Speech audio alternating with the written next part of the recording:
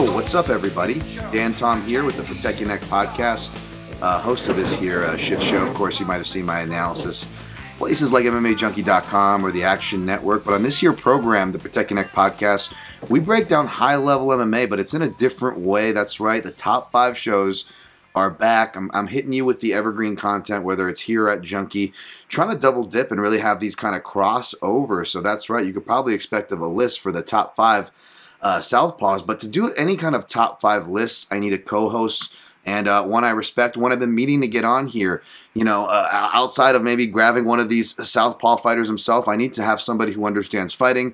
I go to my analyst Rolodex, and one of my favorite ones is Feno from the Fight Site. Of course, you could see his address there on the screen at FENOX Sky. And of course, he is rocking the Fight Site. That's where you can find him. He is the man of many talents there. Video analysis, behind the scenes, written. And again, find him on Twitter. He is Feno. What's up, Feno? Hey, what's up? Very happy to be here. Always been a fan of your work. And yeah, for those that don't know me, I'm Feno. I work for the Fight Site. I used to do a lot of video analysis. Now I'm doing like more of the podcast or written article side. I mean, dealing with the UFC with the copyright side is kind of sketchy, so we're taking a little break of the long videos, but they might be back.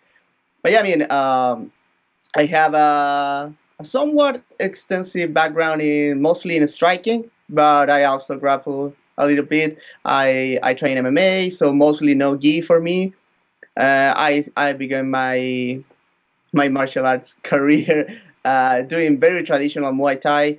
So yeah, but I'm here to talk about MMA this time, and that's really the sport that I cover the most, that I would say I know the most about. So very, very glad to be here. That's awesome. I was actually going to ask that. Like, I am obviously familiar and can tell just by following your work that you know what you're talking about in all realms of martial arts. But yes, particularly in striking, I've obviously seen that you're active in not just the martial arts community, but your martial arts community on the ground. And actually hitting the gym, getting that experience. And I was going to ask you about that. I was going to say save it for pod, but we didn't even talk about this, right? And which is fine because I did want it to save it for pod, but yeah, man. I mean, how long have you had the martial arts bug? Because there's no other reason why you'd be covering this, into this crazy sport as much as you are. When did this hit you, man? Yeah, I mean, I've always been interested in fighting just because of the media I grew up with. Like, being a kid in the 90s, I was exposed to, like, I don't know, Teenage Mutant Ninja Turtles, Power Rangers, Dragon Ball Z, all that kind of stuff. It's all about, like all the media tells you that if you're a fighter, you're cool as shit. So, but I never got into boxing as a little kid, to be honest. So I read an article once when I was like 14 about K1. So, and it always was in my mind, but back then I was like, YouTube was a very new thing. It's not like now that you can find everything. So a few years after I started, around like 2006, I would say, I started looking for K1 videos, and that's where I found like highlight videos about Krokov and Emelianenko. And that's where I found pride, and that's where I fell in love with MMA, especially. Like, I was like, these are the best fighters in the world. This is the shit that I was looking for, Yeah. And little by little, I started like getting more into it. Obviously, like Fyodor Emelianenko, I was the biggest fan at the time, and then I got into Anderson Silva, GSP, all those. I've been watching for a while. Right. I'm a lot older than I look. So, you're like me, but more handsome. You got that same gene. But yeah, and then I started training Muay Thai because I had a gym near where I was living when I was in college, and that's when I started training.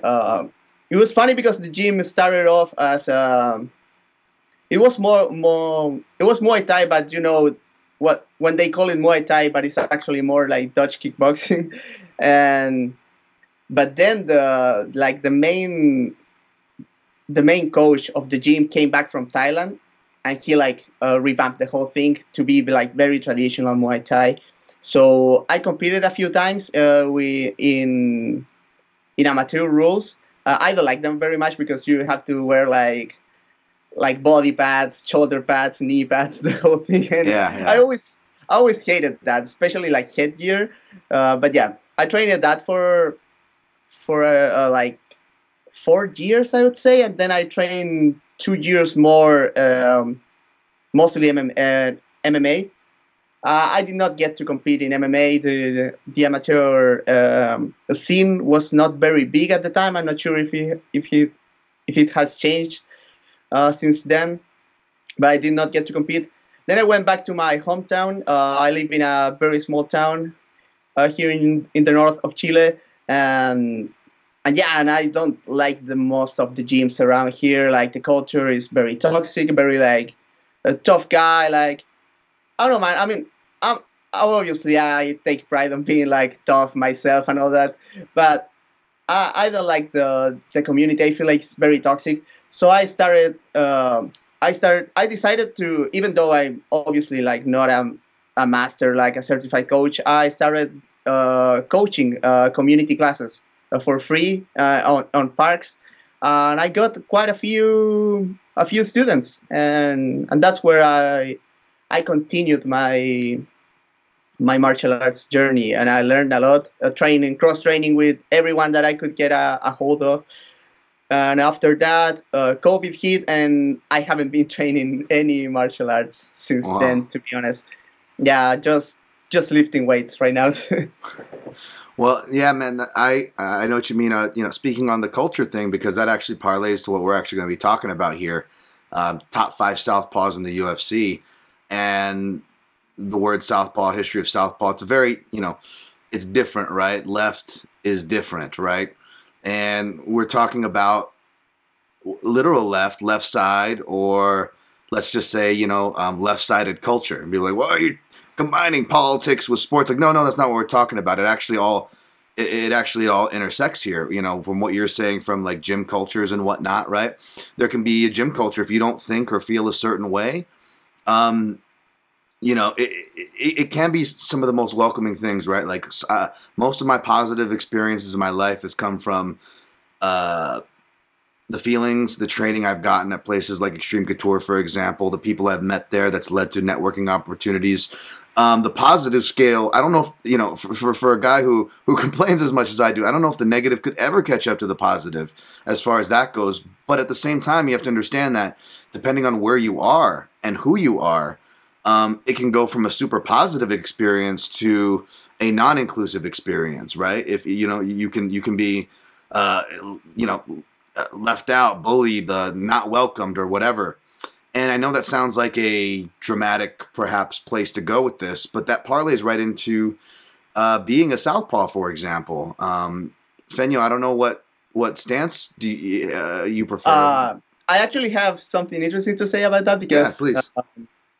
Because I'm left-handed in my daily life, but as a left-handed person, I'm like very ambidextrous because the word forces you to do a lot of stuff with your right hand. So I'm very divided in activities. Some things I do with one hand, some things I do with the other one. I play guitar, for example, as a righty.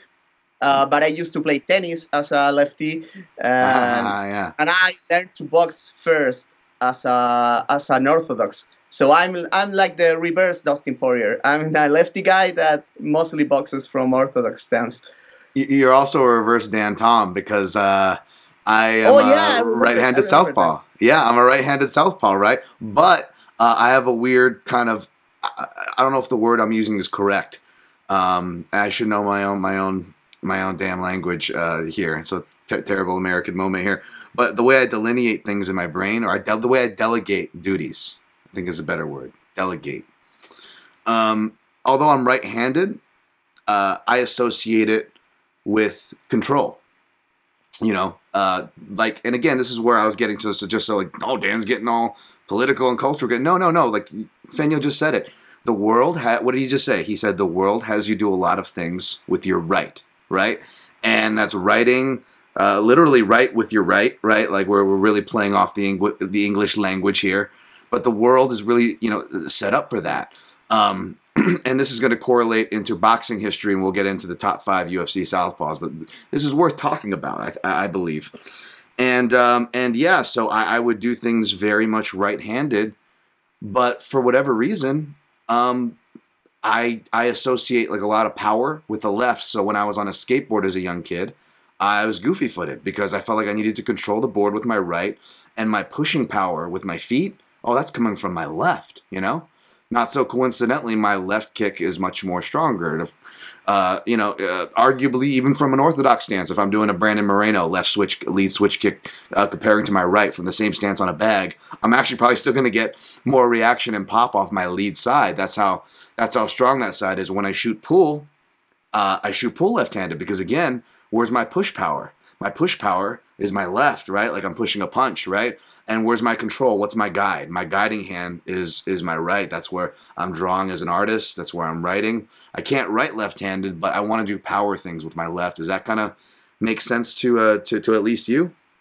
Yeah, that makes sense to me. Like, and actually, there has been a few studies that have shown that people who lift weights or do calisthenics usually develop a little bit more muscle on their non-dominant side, because as it is less dexterous, the nervous paths are less efficient, so you develop like more, and so it's probable that you might be less skilled with your non-dominant side, but you might be more powerful. It's not that rare, I would say. And as myself, I like doing like all of the jabbing and left hooking that I feel like are more like finesse stuff with my dexterous side with my left hand. But I feel very comfortable like throwing my right hand super hard. Like it just feels good, Feels right. Yeah, no, totally. And I was reading from this article, and I don't want to go too word for word, and hopefully the everything's tracking okay, because I left some windows up here. Again, bad podcaster, bad streamer. But I'll give credit to the site. BoxingNewsOnline.net had a nice little article, A Brief History of Southpaws. They talk about people like Michelangelo to Julius Caesar to Napoleon Bonaparte, were left-handed, and how you think stigmas and stuff are tough of today or yesteryear or of our earlier generations or our parents' generations and so forth. You go back in time, they treat you like a witch or something if you were to use your left hand to do certain things, depending on what culture, what we're talking about, right? And you actually go, to boxing now. We're gonna, come down to as this rounds into how the culture affects things, right? Cultural context it's important here, right? The southpaw doesn't actually come from boxing. It's supposed to actually come from baseball, right? Meant, south as in relation to the pitch of the field, from what was getting thrown by the pitcher. So if you had a left-handed pitcher, it was kind of a different geography you were looking at, a different projection. And southpaw was a term that was apparently drawn from the baseball era. And when you go to, actual boxing, you don't really have recorded southpaws until as early as 1839, and then you see them sporadically, right? And they weren't even called southpaws back then because basically a lot of the terms they went back to write and classify that down. That language, that terminology, did not really exist until we start getting into the 1900s. In fact, there's a period between the 1950s reaching back until at least, the late 1880s, 1890s, a roughly 60-year period where there's only 6 or so southpaw champions in boxing. So, it's a different math. It's a different context. You can't go apples for apples with boxing to MMA. Again, MMA, like I always say, we're closer to obviously boxing than sports, but we also have a weird pro wrestling tie-in too. So not everything is apples for apples here, folks. But if you just think about the Southpaw champions, and we'll talk about some here on the show here shortly, folks, in MMA, you really look at how really wild that progression was of martial arts and combat sports, UFC, MMA, all the like in the 90s, right? Because it takes boxing so long to even develop these terms, to develop these champions. And as this article will talk about, and Feno, I'll shoot it back to you here. Again, the world has you do things a certain way. And because of this, everybody was orthodox to where if you were a southpaw, you were kind of either shown to the door in some cases, or even if you were still allowed to practice, were good enough, whatever the social context of you in that gym at the time was coming up, let's say in the early 1900s, well, most of the prize fighters that were fighting for anything, well, they were orthodox fighters getting ready for what? More orthodox fighters, so they weren't going to use you as sparring partners. So by hook or by crook, southpaws were really just weeded out, and they were almost gone and vacant by the 1950s. Now, by the 1970s, you have much more, and again, this is why cultural stuff loops back in. You have more left handwriting style classes, more left handwriting and left-handed curriculums going on in schools, at least here in the Western world, North America-ish, right? And these things permeate around the world. And the funny thing is, even though we're kind of coming around, I use the North American example, a lot of the initial southpaws that start flooding in the 1960s, I just looked over the list, like 3 of them are like from the Philippines. You got like some early Manny Pacquiao's coming in, right? You got guys from Japan, you got guys from, and then the rest are all from Mexico or South America. And those were the actual southpaw champions in the 1960s. 1970s, it's opened back up again. Again, cultural, over here in America, we're finally getting on board with some left-handed curriculum stuff. Not so coincidentally, Feno in the audience, right? We've got much more southpaws in gyms now. Southpaws coming up. You've got people that, of a certain era, of the 40s and 50s era, like the guys who, for example, I don't have their names offhand, they coached Hagler, that small town team that Hagler was loyal with. Those guys that came out of the World War II, traveled around, got some experience, and were a little more open-minded into Hagler having that kind of switch stance. Was a southpaw, but a right-handed southpaw who would switch his stance. Again, I'm not a boxing historian. I'm not going to pretend to be. Forgive me if I butchered any of that, folks. I just wanted to give a kind of a speed kind of run to where southpaw comes from, how long it took to get there in combat sports, at least the premier combat sports, and we'll get into MMA here, but anything you want to add to that, Feno? Yeah, and when it comes to MMA, obviously MMA a very new sport, so it gets like, especially early, it got imports from different sports, and that's where I feel like a window for southpaws, a bigger one than boxing, came because, for example, in wrestling you have wrestlers standing with their dominant foot on the lead. So and wrestlers have that dilemma when they cross over to MMA. Yeah. Like, should I keep southpaw or should I change to orthodox? And some guys do, some guys don't. And also, like, from the traditional martial arts like taekwondo and karate, very, like, basically mandatory to know to fight from both stances. Yep. So if you see, for example, a little bit of spoilers, but for example, I wouldn't be so sure to call either like Wonder Boy or Sorry about that mix-up, but yeah, that's exactly how I delegate Pettis and Wonder Boy. They both are better kickers from southpaw, but they're actually really underrated boxers from orthodox, and we've seen that with Pettis as he crossed over into boxing. If you're not another name I'll burn here that's probably not going to be on either of our lists, but when I first interviewed Chris Curtis years ago, I think even before he did PFL. I asked him, like, it was after his Contender Series when he didn't get signed for whatever reason. I go, hey, you're a right-handed southpaw, huh? And he goes, how'd you know? And I was like, let me guess, traditional martial arts as a kid, and then you got into boxing and MMA. He's like, yeah, how did you? I'm like, I suck, but it's a similar path, same reasoning though, same reasoning. And like Feno said, you have to use both stances in just like your katas and your forms, right? And they also teach you neutral stances almost, right? You got the Yeah. horse stance, or like I remember this place, like it was like United Studios of Self Defense. It got like super commercial, and I remember like the guy who created it was this like Boston, Massachusetts guy named Charles Matera. And like you put in like the VHS, this is so old school 90s. You put in the VHS and it was all this like super Asian-y appropriated like imagery. And then it's just like a bunch of like fat white guys in gis, you know? And the Boston guy's like, all right, everybody, you got to assume the Haas position, Haas stance. And I remember me and my friend just like looking at this video and just fucking cracking up going, Haas stance, Haas stance. Sorry, my Bostonians there. But I'm just laughing at this fat Massachusetts man in front of a waterfall, assuming a horse position. Sorry, sidetrack aside, you had the Haas stance, right? So you had like these positions that were kind of drilled into you, and you didn't really get the fundamentals of fighting, even if you did like I did and I actually like competed in sport karate and stuff, right? Oh, fine, all fun and games, and it looked cool, right?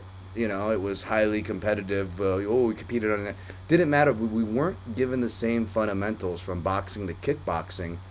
So you almost had just everybody, whether it was one side or the other, adopting kind of that bladed stance because no one really knew how to fight open. You know, when someone fought open, like, oh, what do you train? Muay Thai? Ooh, that's like tiger style. That's aggressive. You were open. You were ready for offense. You know, you can throw a lot from there, but you can get hit a lot too. And it was like, well, yeah, that's because we're not learning proper fundamentals in defense. So if you even wanted to try to fight how you would kind of see much more normally today, the kind of amalgamation of arts of kickboxing, right? You or at least me, I would get lit up and I'm like, okay, screw that. I'm going back to the stance I know I can fight in, that bladed Wonder Boy, right? And a lot of times, so if you were right-handed or right-hand dominant, that would be your style because we weren't training in orthodox or southpaw. Those weren't terms we worked in. And when I was in taekwondo or when I was in kempo karate, two different arts, right? And it was usually bladed stance one way, bladed stance the other, and it was whatever side you felt more comfortable. And since most people were right-handed, they were fighting in what was a left hand, but unbeknownst to us, a left-handed stance. And then we would take that over into other arts when we would actually try to learn. Okay, let's actually try to learn this boxing stuff, and then you face the, even though this is the 90s or the early 2000s at this time for me, Feno, you're still facing these kind of almost prejudices of like, certain boxing coaches like, oh crap, we got a southpaw. And it would be like, I almost didn't want to go and like raise my hand and be like, well, what do southpaws do? And what a lot of people probably end up doing like I do is you learn it both ways because you don't want to disrupt the class. And then if you find another southpaw, you'll go work with them so you can learn, you can actually work it in your stance. Or you'll kind of have to come to means with your partner because your partner will be like, oh, fuck, a southpaw. And, there's that, no one likes a southpaw. Nobody likes it. And it's annoying for a southpaw because you know who hates working with southpaws the most? Other southpaws. So, and you forget trying to explain even that dynamic to them. Fuck that. You're just trying to like, can we just work together? Here's this. I'll do stand orthodox for you so we can do the drill so you're not thrown off. And then I'll be the one that has to fucking do the fucking math. Okay, you just stand there, and then you get the good drill, and then I gotta look like an asshole. And if teacher comes by, like, what the fuck, well, you didn't teach me. Well, you didn't, Yeah. So it's why it is. I had that long dramatic thing at the beginning. It is a thing, and speaking to the progression of southpaws and stuff, it's also why when I'm doing my southpaw reports, it's like people they either don't know how to fight southpaws or they do. But it's more of a specific, everybody has a thing they coach where they think they know how to fight a southpaw. Where they're like, just go to one side and throw your power kick and your power cross. And they're almost leaving their lead hand completely out of the equation. And all this stuff. It's like, well, no wonder why it's missing. They don't even know how to teach it. Most gyms and striking coaches aren't even regularly teaching southpaw things. Now, this has changed a lot. Dwayne Ludwig and, that whole, I don't even like using the term, but neo footwork, that term that was being used at the time, right? Like, it made everybody want to start switching stance, whether the hell they knew what they were doing or not. There was a few years where you would just see people in the UFC switch stance. You're like, here comes the body or head kick, and they have nothing else from that stance, offensively or defensively. Now people are getting much better. We actually use the bang system, Muay Thai. at Extreme Couture, so I've seen and done these drills before where they're actually drilling, kind of shifts into these combinations, which was not like it even when I was just coming up in the earlier 2000s. Forget my 90s martial arts experience, right? So I'm trying not to get too long-winded here. It's obviously a passionate subject, but this is kind of why, even though I just compared us to boxing, Feno, right? Like we're progressing way faster, Southpaws or any other metric you want to throw. I'm not trying to be like overly harsh, but at the same time, you also see why growth is also tough in this field still, if that makes sense. Yeah, makes sense for sure. It's also like you see a lot of like the meta of MMA has been favoring shifts for so long that even if you're a pure orthodox fighter, like you end up shifting a lot during the course of an MMA fight. I wrote a little bit about that in my Danige article. I wrote an article about Danige's performance against Really good. Nate Landwehr. So it was like everyone was talking about like Danige's left hook, right? And I always, to me, the worst left hook always in my mind is like a lead left hook. But in fact, a lot of the damage that Ige did in that fight came from southpaw after shifting. So it was more, but he still threw it like a hook though. So I still call it a left hook because it was not like a left overhand that some guys do when they shift, but still. But yeah, I mean, in that article, I mentioned a little bit that shifting is so prevalent in MMA because, well, there's a few factors, and I wanted to maybe make a longer article, but in resuming a little bit, it's first you have kicks and takedowns that makes the distance longer. This is a bit of a cliche, but it's still true. But also, if you take, for example, where the fights take place in the large organizations, let's take the UFC, Bellator, PFL, and ONE, when they do it inside a cage, the cage are fucking huge, yeah? So, and with MMA having so much variety and often so much options, when you don't have a read, what do you default to? To walk back. Because walking back is a way of defense that obviously doesn't give you anything. It doesn't put you in any position to strike back most of the time, unless you do like a fade back, but that includes head movement and the such. But walking back is safe most of the time because. So what do you do when the opponent is walking back and you don't know how to pressure? You just start shifting like Vitor Belfort. and I commented about how fighters to this day still have success with bad shifting technique just because fighters walk back so much and they don't have developed footwork. Like, for example, you put on Fight Pass any Chaos Williams fight and the guy just shifts forwards with zero technique and he's still hitting guys because they are just walking backwards. So you end up like seeing open stance matchups in basically every fight in MMA, at least for a brief moment. Sure. And that's interesting when it comes to talking about southpaws, because southpaws spend most of their careers fighting in open stance. But I would say, and I'm sure both of us will talk about this later, but a great southpaw is also good in the closest stance matchup.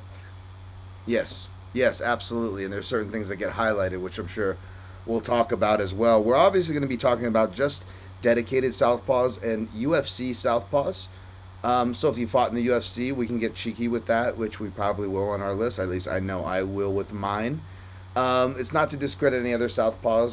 There's plenty of good southpaws that, like our mutual friend, a great analyst, Ryan Wagner, introduced me to in the Muay Thai scene, both from yesteryear to more guys of today are still competing today, like the Sidichais and whatnot, that have helped me a great deal.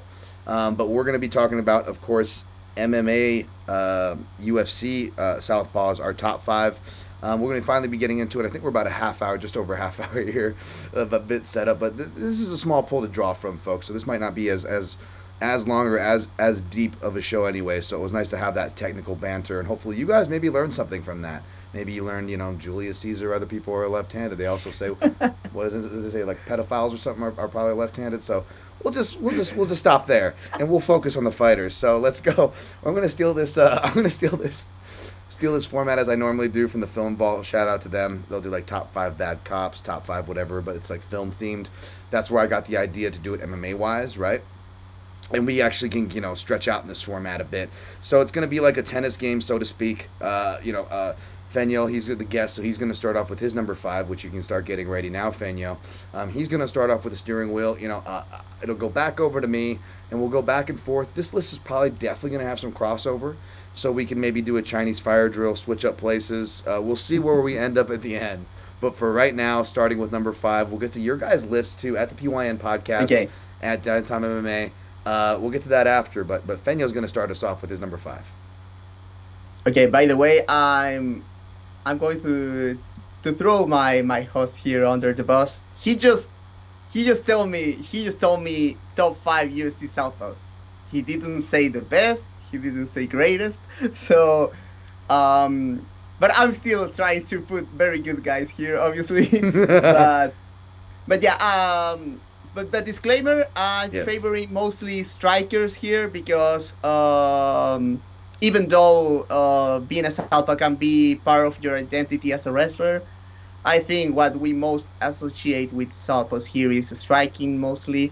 We're using the term that comes from the striking word, even though it came from baseball before that, but you catch my drill. So my number 5 is Ruthless Robbie Lawler. Nice. So great choice. So yeah, great choice. Why Robbie Lawler?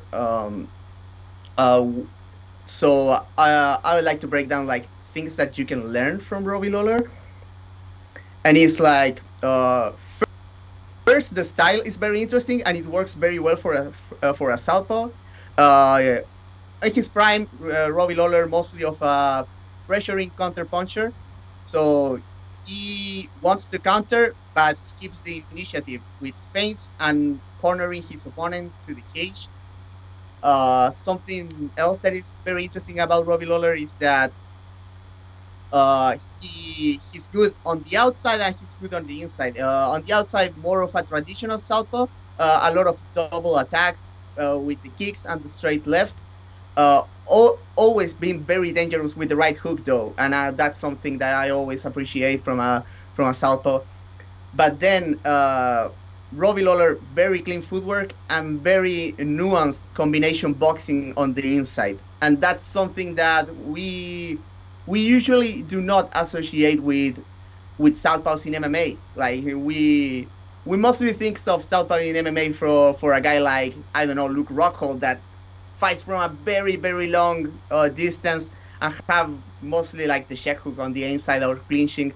But Robbie Lawler, and if you gotta see Robbie Lawler's boxing in action, in a close stance matchup, his classic fight against Johnny Hendricks, the first one, when they just exchanged in the pocket, very cool combination boxing. Other thing that I don't think it's usually associated with Southpaws in MMA. So yeah, other than that, quality as a fighter, UFC champion, very impressive win against Johnny Hendricks in the rematch. A decision that I agree with, by the way. I know some people scored that for Hendricks. I did not. I scored when Lawler was raining blows on Hendricks, when Hendricks was on his legs. He won that round, and he won that round. So yeah, I mean, Robbie Lawler, great fighter. I just wish he got to his prime earlier and got to face more elite opposition, because he was so good for that window of time. But yeah, a Southpaw that you can learn a ton of stuff from, and a great fighter, one of the best welterweights of all time. That's a great shout, man, and absolutely, because that Hendricks fight, that was we don't always get to see it, and if we see it, they don't always do well. They don't always win. And even if they do win, we don't maybe it might not even be the prettiest, or they get the knockout, but we don't really get to see them tested. Like we really got to see the ranges fully fleshed out. Johnny Hendricks, of course, was at his top of his striking game, working with what was his name, Steve, the War Master, right? I believe is his name. And they had like Johnny Hendricks throwing, leg kicks and really flowing with his combos, which gave Robbie Lawler a chance to show his defense and that flowiness. Which again, as a southpaw, you're not getting quote unquote normal looks. So doing Floyd, Mayweather-esque in his, not that I'm trying to compare Floyd Mayweather to Robbie in that fight, but you know what I'm saying. Any kind of defensive, shelling, letting punches roll off you style. A lot of fighters. I know I just mentioned Chris Curtis earlier in this episode, but a lot of fighters that do that are orthodox fighters because you're asking for and creating a much more predictable line of defense there if you're gonna go for that kind of a defense as opposed to an open stance type of matchup and the crazy traffic and the weird traffic and distances that can ensue. So I think that's a fantastic shout. In fact, it is so fantastic, and maybe you can do this math and try to answer this as we go. But I'm glad that you caveated that this is our list. It's not greatest, it's not best, right? Because then we're just like, we're all having the same list, and what fun is that? And especially the contrarians like myself, it's like, then that doesn't give us a chance to highlight like the underrated characters that don't get enough love, right? That are, definitely, I'm sure, on each of our lists to varying degrees here. I do agree with Feno. I also went with people who are primarily / known as strikers, except for my number 5, which shouldn't surprise longtime listeners. As you know, my number 5, it's kind of like my hipster spot, right? I kind of used to get cheeky, if you will, my hipster spot, however you want to classify it. And I definitely did that to here because even though when I do this for Junkie, I'm probably going to extend it to at least a top 10 or a top 12 list, right? For UFC Southpaws. And even though I'm going to extend it, I'll still probably... I'll come clean. I'll admit it, but I probably won't put this person here because I'll probably get. I'll have what do you call it, the people, the mob coming after me, right? With the pitchforks, People come after me with their pitchforks, right? If I put this guy here, so it'll probably be between two other fighters. One of them is what Feno's number 5 was, so I feel that's crazy, Robbie Lawler. The other is a more popular gentleman, but you guys can maybe guess him. Guess him later. But this one, no, this one. This one is both a common one, like of course Dan Tom, but I got some facts to back this one up, and it is Jim Miller. It is Jim Miller. Okay. Okay. All right. Now he is obviously, it comes from a jiu-jitsu and wrestling base. That's how he was known when he came on the scene. But he is a dedicated southpaw. He is a southpaw. When I was going to go into the cage for the first time back in 2011.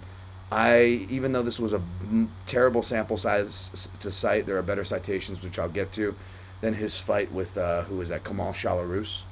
But those were one of the fights, as I knew I was going against a guy, I knew Marvin Eastman's son, came from a wrestling base, and he had a powerful right hand and a power stand. It threw a lot of power from his right side. So I was like, okay, what does a southpaw do against a guy throwing against his power side, but has good wrestling? And I'm like, well, Jim Miller's Kamal Shalarus just happened. Let me pick apart that fight. This is back in 2011, folks, and my knowledge as well. I wouldn't know a 10 if it kicked me in the face as far as a striker. You know what I'm saying? So you got to forgive me here.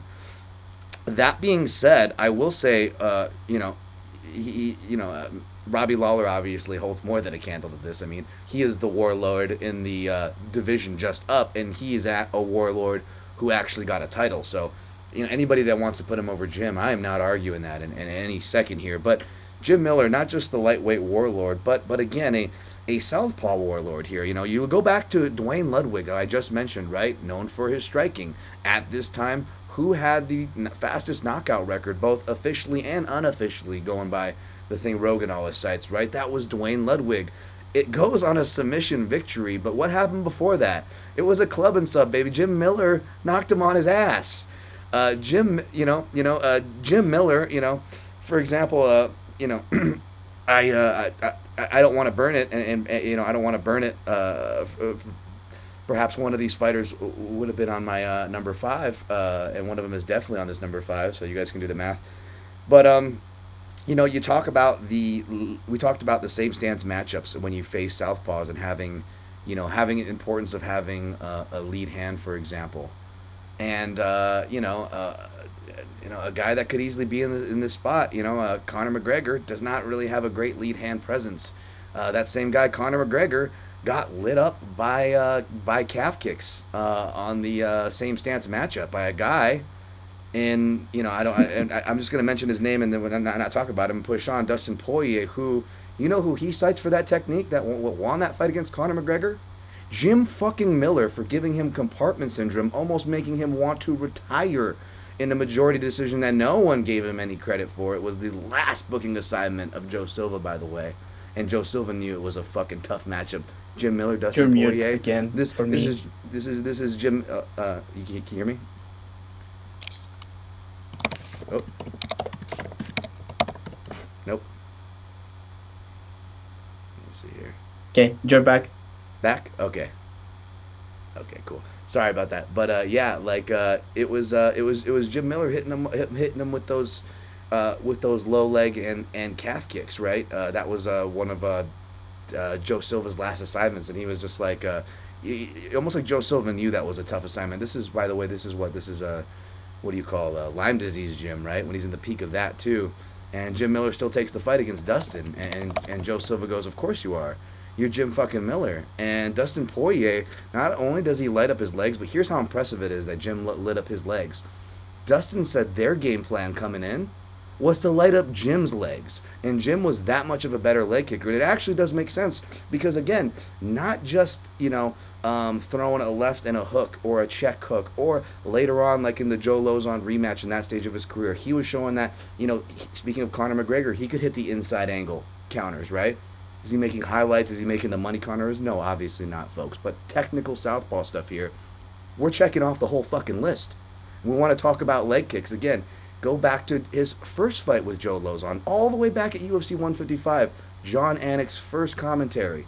He shows something, and I've shown other guys like Yoel Romero against Adesanya, whether they do it the inside or the outside, not just calf kicks before doing calf kicks. This was Jim Miller, folks, doing this.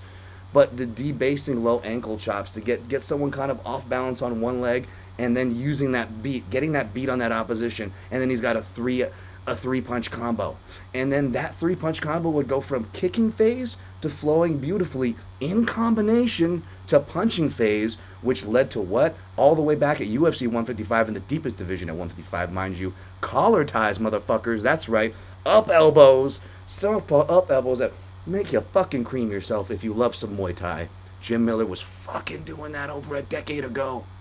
I mean, shall we go through the phases? Shall we go through the limbs? Shall we? Again, guy's not a great, Lawler, you want to throw Lawler, Conor, all those guys, their accomplishments. I'm not going to argue with them. But if we're talking about southpaws and what southpaws do, who's been doing it, when, for how long, how the fuck is Jim Miller not in this conversation? So it sounds like a cheeky, Dan Tom's going to use an excuse to pick his old Jim Miller. I don't know, Feno. Am I throwing bullshit? Did I just make any of those things up? Guy still knocking out people multiple iterations today, by the way, making people pay for mistakes, veteran ass shit. I don't know. Shout out to Miguel Class for that video highlight, by the way. Am I talking out of my ass here? No, for sure not. Jim Miller fucking rules. Jim Miller is the man. And longevity, man. Like, how long can you be kicking ass in this sport? I remember like 5 years ago thinking, oh my God, we're about to lose Jim Miller. Yeah. And he's still here knocking people out. And like, yeah, I mean, and surprisingly deep striking arsenal for Jim Miller. Something that gets some overlook because he's not maybe as athletic, and the technique might be a little bit janky on his punches here and there, but the execution is still good at the end, just because he's putting good principles to use and he's smacking people very hard, be it on the head, on the body, to the legs. Jim Miller is a problem for everyone. Yeah, man, and just last thing on that, I guess, is just it's those things that I cited too. It shows that it's a fighter who's learning and adding to their game as the years go on. Whereas a lot of fighters, whether we're talking about southpaws or not, right, Feno, they will find a trick and they will live off the trick for the rest of their life. That's much more common, I believe. I don't know what you think of that, but that means more when I see a fighter actually continue to improve as an old dog. Yeah, for sure. That's so valuable. And as you said, like the inside angle counters, he's been doing those a lot late in his career, and it's very impressive stuff. And when he fights an orthodox fighter, I mean, the guy has a ton of experience. And when he fights a fellow southpaw, excuse me, so comfortable. Like, he doesn't give a shit. Like, he's going to fight you. He's going to find his strikes. Great fighter. It just the saddest part about Jim Miller is that we lost some years of prime Miller because of Lyme disease. Just a tragedy because Jim Miller is a treasure for a sport. Absolutely. Now, who's your number four, sir? I'm curious as this list progresses. Who we got for your number four? Okay, number four is one of us had to have him, of you know. So yeah, it's Conor McGregor. I had to put Conor. Hold on, sorry, 1 second. Sorry, I dropped down 1 second.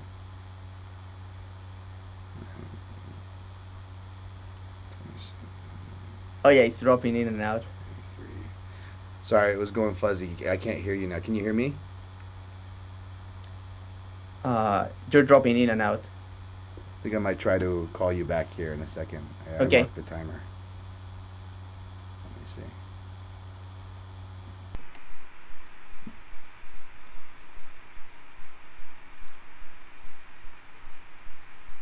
Okay. You number four? Number four, one of us had to have him. So let's get this out of the way, and it's fucking Conor McGregor.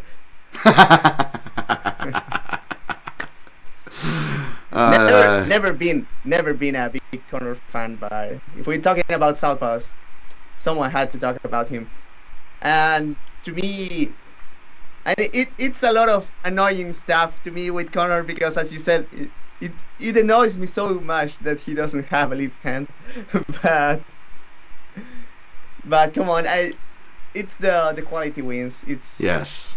I cannot deny that the Chad Mendes, even if the Jose Aldo, you want to call it a fluke, he still has that one under his belt, the Eddie Alvarez, and it's like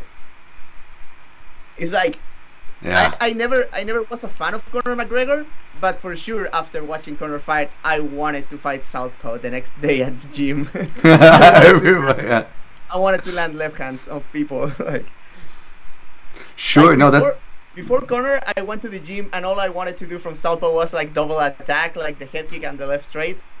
And then I was like obsessed with just nailing people with the left hand from the inside angle. I was like, it felt so cool and like fade back counters as well. Like all the cool shit that Conor McGregor did, it's undeniable. And doing that against the high level of opposition that he did, it's undeniable. And also like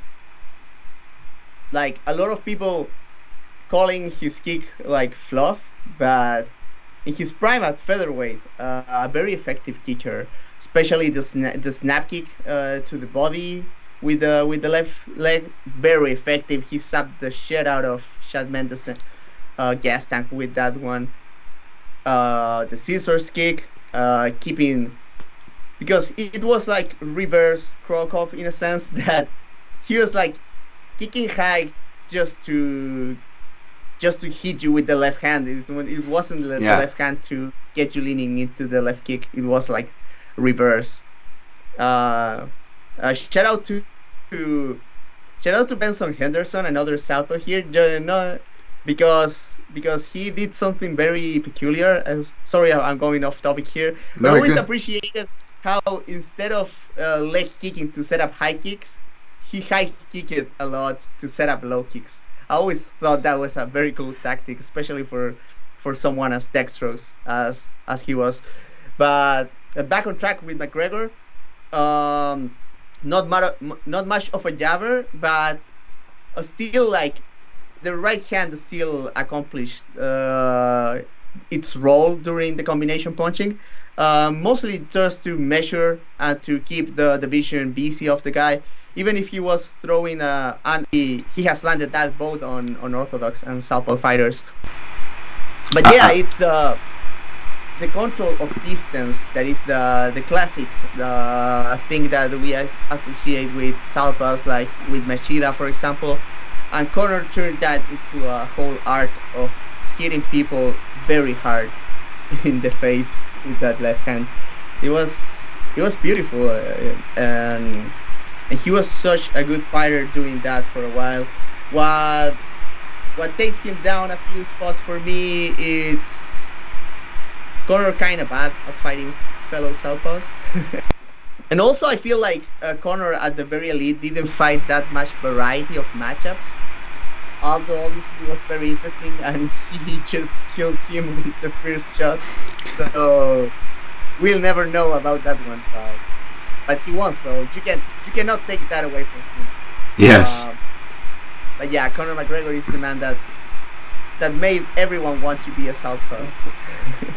Everyone wanted to be southpaw Conor.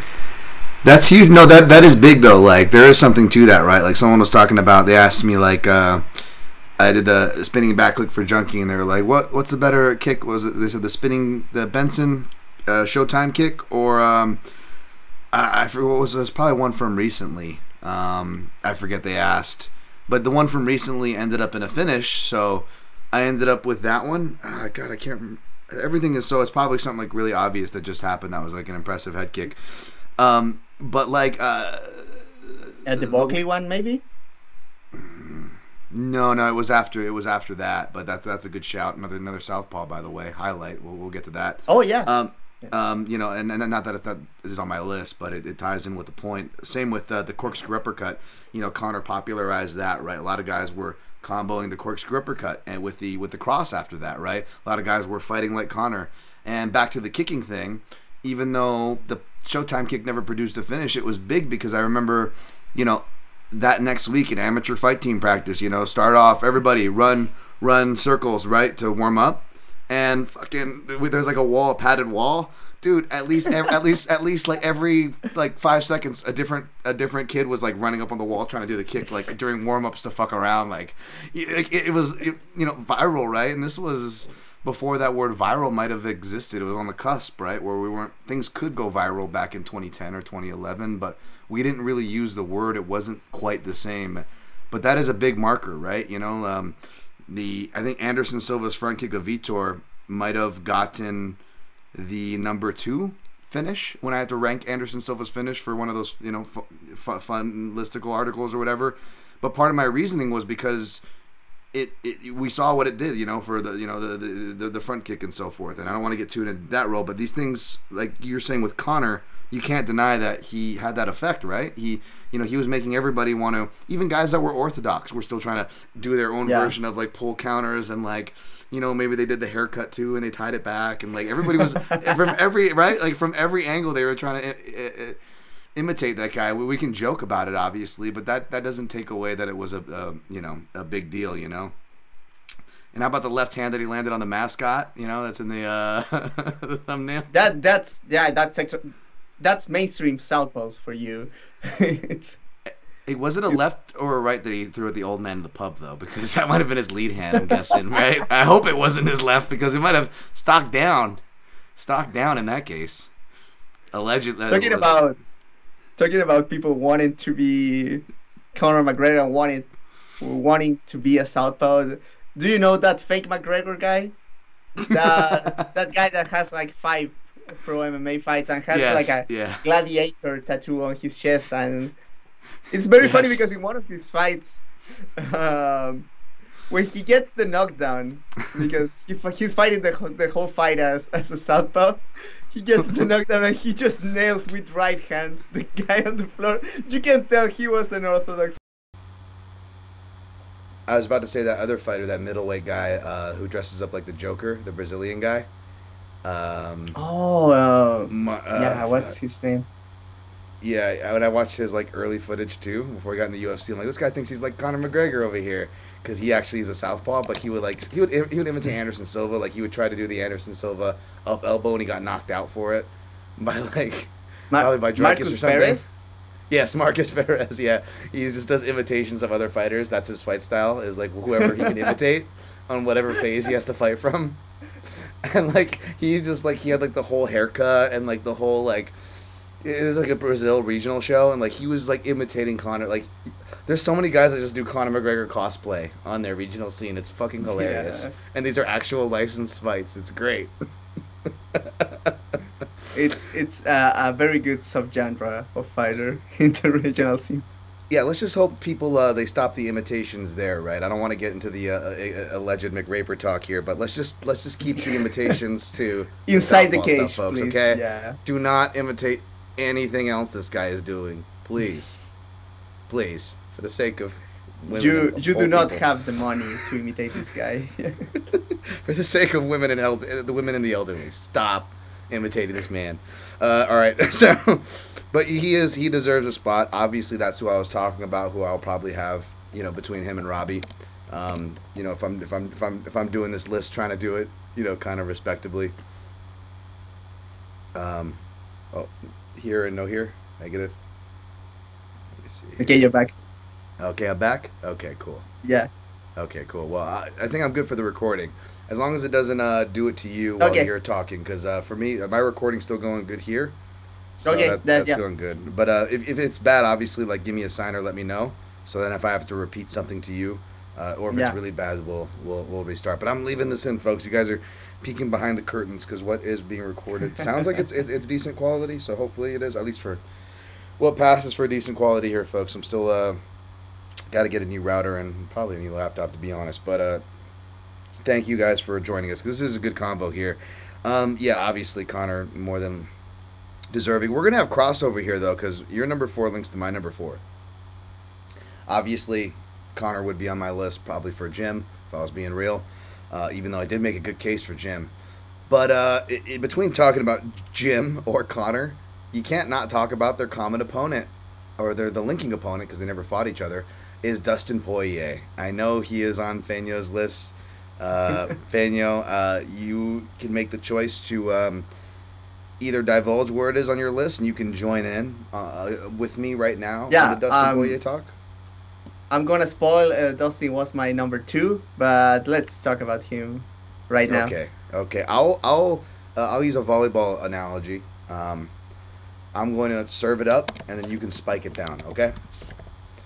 So Dustin Poirier is. I mean, I actually don't know if he is. I never talked to him, but I'm gonna guess that he is a right-handed southpaw. I'm gonna let Feno. He is. kind I'm of, pretty sure weigh I've in on heard that. And that one didn't come through, but I'm gonna wait, and I think it will. But you can hear me, so it's good. But Feno nodded his head Yeah. there. He obviously, he see him. I love that he wore the Marvin Hagler hat of more recent years because he always reminded me, I'm sure many people, of that dynamic, a southpaw, right-handed southpaw that can switch. Obviously, when he's corralling, being aggressive, he had that fire. A lot of parallels there you can draw. You don't have to be a boxing historian, hopefully, to know who Marvin Hagler was. And the reason why I like Dustin Poirier a lot is because I like Marvin Hagler. I'm going to get ready to give it over to Feno here in a second. But they had this game, Feno, on Super Nintendo in like '92 called Legends of the Ring. And you get to be like Hearns, LaMotta, Hagler, right? And like, this is not like my dad. Even though it was weird because we did watch like the Tyson fights of the era, like back then, as my childhood memories, right? Like, even like Julio Cesar Chavez, like those are some of my early memories of those fights, early '90s. So maybe it wasn't crazy, but he brought back like the video game and a signed poster. Like they had the fighters at the MGM or something, and I had like all their signatures on this Legends of the Ring boxing poster. And my favorite guys were Jake LaMotta and I didn't even watch Raging Bull at the time, so it wasn't like De Niro, yeah. But I just liked playing with Jake LaMotta, and Marvin Hagler was my favorite though. I loved Hagler. And as I got to learn more about boxing, I didn't know who the hell Hagler was when I was playing the game, right? Like I knew Tyson, I knew Julio Cesar Chavez, I I would later know De La Hoya. I would know boxers of that era. I didn't know the past yet, right? And I really loved Hagler, and young Dan Tom ends up being a right-handed southpaw himself, right? So to see a guy like Poirier in there doing his thing, and I'm going to throw it over to Feno to talk more about him. I don't know how you don't have him anywhere on this list. He's got to be somewhere, right? Like, we could argue about his placing, but he definitely deserves to be on the list. I definitely could see why you had him as high on your number 2. Why don't you talk to us, Feno, on why more about Dustin Poirier's style and why he qualifies for your number 2? Yeah, to me, it comes to two things. One is I love Dustin Poirier's style. Sorry, I'm gonna pause. I think it's 549. Second. And sorry about that, folks. Gonna be a little choppy, but yeah, that was kind of my spike up and spike down. Feno, what is it that earned Poirier so high on your list for number 2 for his style? To me, it's like I love his style. I love especially because despite being a southpaw, very ambidextrous puncher, one of the more fluid combination punchers in the whole sport. Sometimes can lose positioning a little bit in the pocket, but he can be bailed out because he has so many options, because he's so good with both hands, and he can use them in so many different ways. You can see that in his fight against Max Holloway, my favorite fight of all time, to be honest. And it was like, I was very scared because Holloway was taking the angles inside the pocket, but Dustin just can crack you with that right hook from places that you're not expecting. He can come up with the left hand. He has so much variety with the left hand. He can throw a tight hook. He can throw it overhand, straight, and they all look like very good. Very sneaky left straight by Poirier. One detail that Ryan mentioned to me is that he throws with his fist perpendicular to the floor, and that allows him to disguise the motion of his shoulder. That's why he surprises so many people with the naked left straight. It's not as powerful, for example, as when Conor gets full extension, but he gets that very sneaky, and he has the follow-ups, and that's something that a lot of other southpaws do not have. Something that maybe he has a little bit in common with Robbie Lawler, and they were training a lot together during a certain time. Yeah, I remember that post-fight interview when Dustin Poirier said, "When I grow up, I want to be Robbie Lawler," and also and other than that, it's the quality of the wins and the variety of styles that Dustin Poirier has best on the feet.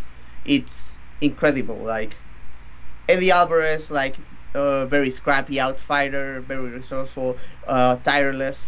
Dustin Poirier knocked him out. Justin Gaethje, when he was crazy under pressure, Dustin Poirier knocked him out. Conor McGregor, we talk about in length about him. Dustin Poirier knocked him out. So it's not only the names; it's also the what I said about Conor, that Conor didn't face as much variety of matchups. Dustin faced all of them, and he came on top most of the time. With what I would call right before his prime, the loss against Michael Johnson, a very curious one, because I felt like after that Dustin got very good at fighting fellow southpaws. If you saw a fight against Jim Miller looked very good in that fight, by the way, and as you said, fuck Dustin up, Dustin's leg up with the calf kicks. But in round 2, he had Jim Miller against the cage, and he was unloading. Or in that, the fight against Conor, I was always sad because Dustin didn't get to fight Nate Diaz, because I felt like Dustin would have mopped the floor for Nate. But Nate Diaz, a very good southpaw in his own right. Both his fight against McGregor should be testament for that, and also the Michael Johnson. But back to Poirier, is that despite his flaws, because he has very marked flaws, He sometimes loses track or where he is relative to the cage. He can be out positioned inside the pocket. Despite that, he has the flexibility to make his style work against so many different guys. And also like the defense, even though the defense is kind of yanky because the high elbow shell that Dustin uses is not very conductive to counters except for the straight left, but he uses to defend that very well and get inside. Also, Dustin pretty solid about defending kicks, despite him not being like a big kicker. I mean, Dustin kicks very hard, but he has like a fucked up hip, and he throws very funky kicks. Let's put it like that. Yeah. But he kicks hard. You could ask McGregor or Dan Hooker about that, but yeah, the defense, he's very good at sweeping kicks and coming up with the counters. Against Justin Gaethje, he was getting his lead leg shoot up, but then he got the timing and he was timing those straight left as the counter. The punch that initiated the end of the fight for Gaethje. The releasing style combined with the quality, like a fight that after looking very very similar to Oliveira, like looking like he was not going to accomplish his potential, because maybe newer fans don't know, but Dustin Poirier, when he was coming up in 145, he was a huge prospect. Like, everyone was talking about how he was one of the most talented guys in the sport and all of that. That's why the UFC put him in that main event against Korean Zombie. I think the UFC wanted Dustin to win that fight, and then he had all of that, like people saying he was going to he chokes on big fights, and Southpaw himself knocked him out. It's poetry to me. Yeah, man. I mean, it's, we talked about warlords. I mean, Dustin is that warlord, and he's got a title, interim, however you want to call it. He actually has a piece of gold, for his efforts, and was able to overcome a lot. And it's impossible to make the parallel to like the 1980s middleweight division under the early 1980s, right? The Four Kings. But if you were like, someone put a gun to your head and it's like Four Kings, it's like, man, you almost got to pick this era, and Dustin Poirier's got to be one of those fighters, right? With Gaethje, Oliveira, I know we had that fight site panel where it was that. It was and who was the other fighter? I forget. There might have been Chandler, but again, you could, McGregor, Alvarez, depending how we're looking at things and how we're hypothetically stringing things together. However you want to do it, again, Dustin Poirier's got to be on that list, right? He's got to be on that parallel. I like the details in the punch. It almost reminded me of like what we called in Kempo, like a thrust punch, with the keeping the fist perpendicular to the floor. That's a great detail. And just honestly, a lot of the most effective, and not just effective, but powerful, shockingly powerful, like get feedback from sparring partners going, wow, you rocked me with that left hand. It was usually punches off that left. Let me see here. I think I'm going to go to my number 3, but I'm going to see if Feno's still hearing me. Can you hear me okay? Yeah. No, I'm hearing you just fine. Cool. Okay. So that's a great one. I'm going to go to my number 3 here. Again, you guys can go blasphemy again. This is just my list, and I'll have good reasons for this. Like, how do you have this guy over Poirier? Maybe it makes sense. I don't know. It depends on what genre of fan. But I knew mixed martial arts from the 90s, and I would see it, but it was more like of a sideshow, right? I didn't become a fan until, like, 2006, right? Like where I actually am following the sport, right? I was a tough noob, right? So it's, like, not until after 2005, 2006 do I start understanding. But around 2005 and 2006, I had a lot of friends in bands, and I had a friend, shout out to my buddy Raul Moreno, who was from Chile as well. My bass player, my buddy Steve Cruz, was a white guy. I don't know why his Cruz was a weird last name spelling, but he would always wear a Mirko Crow Cop. That's right, my number 3, a Destiny 08 shirt, because he was a big Pride fan, right? And I was, of course, I would make very, this is a younger Dan, Tom, different age. Of course, I'm saying very, homophobic things probably to him, just to try to tease him, right? Like a friend that's in pro wrestling, your image. And sorry about that, folks. This is going to be a chopped together episode, but yeah, Crow Cop basically he had that highlight reel and whatnot. But if you go and look at it, it wasn't just like the head kicks. It was, the setups for it going to the body. You saw, very basic but double attack dynamics, right? Kicks counterbalancing punches drawing out threats in defenses so kicks can come through, vice versa.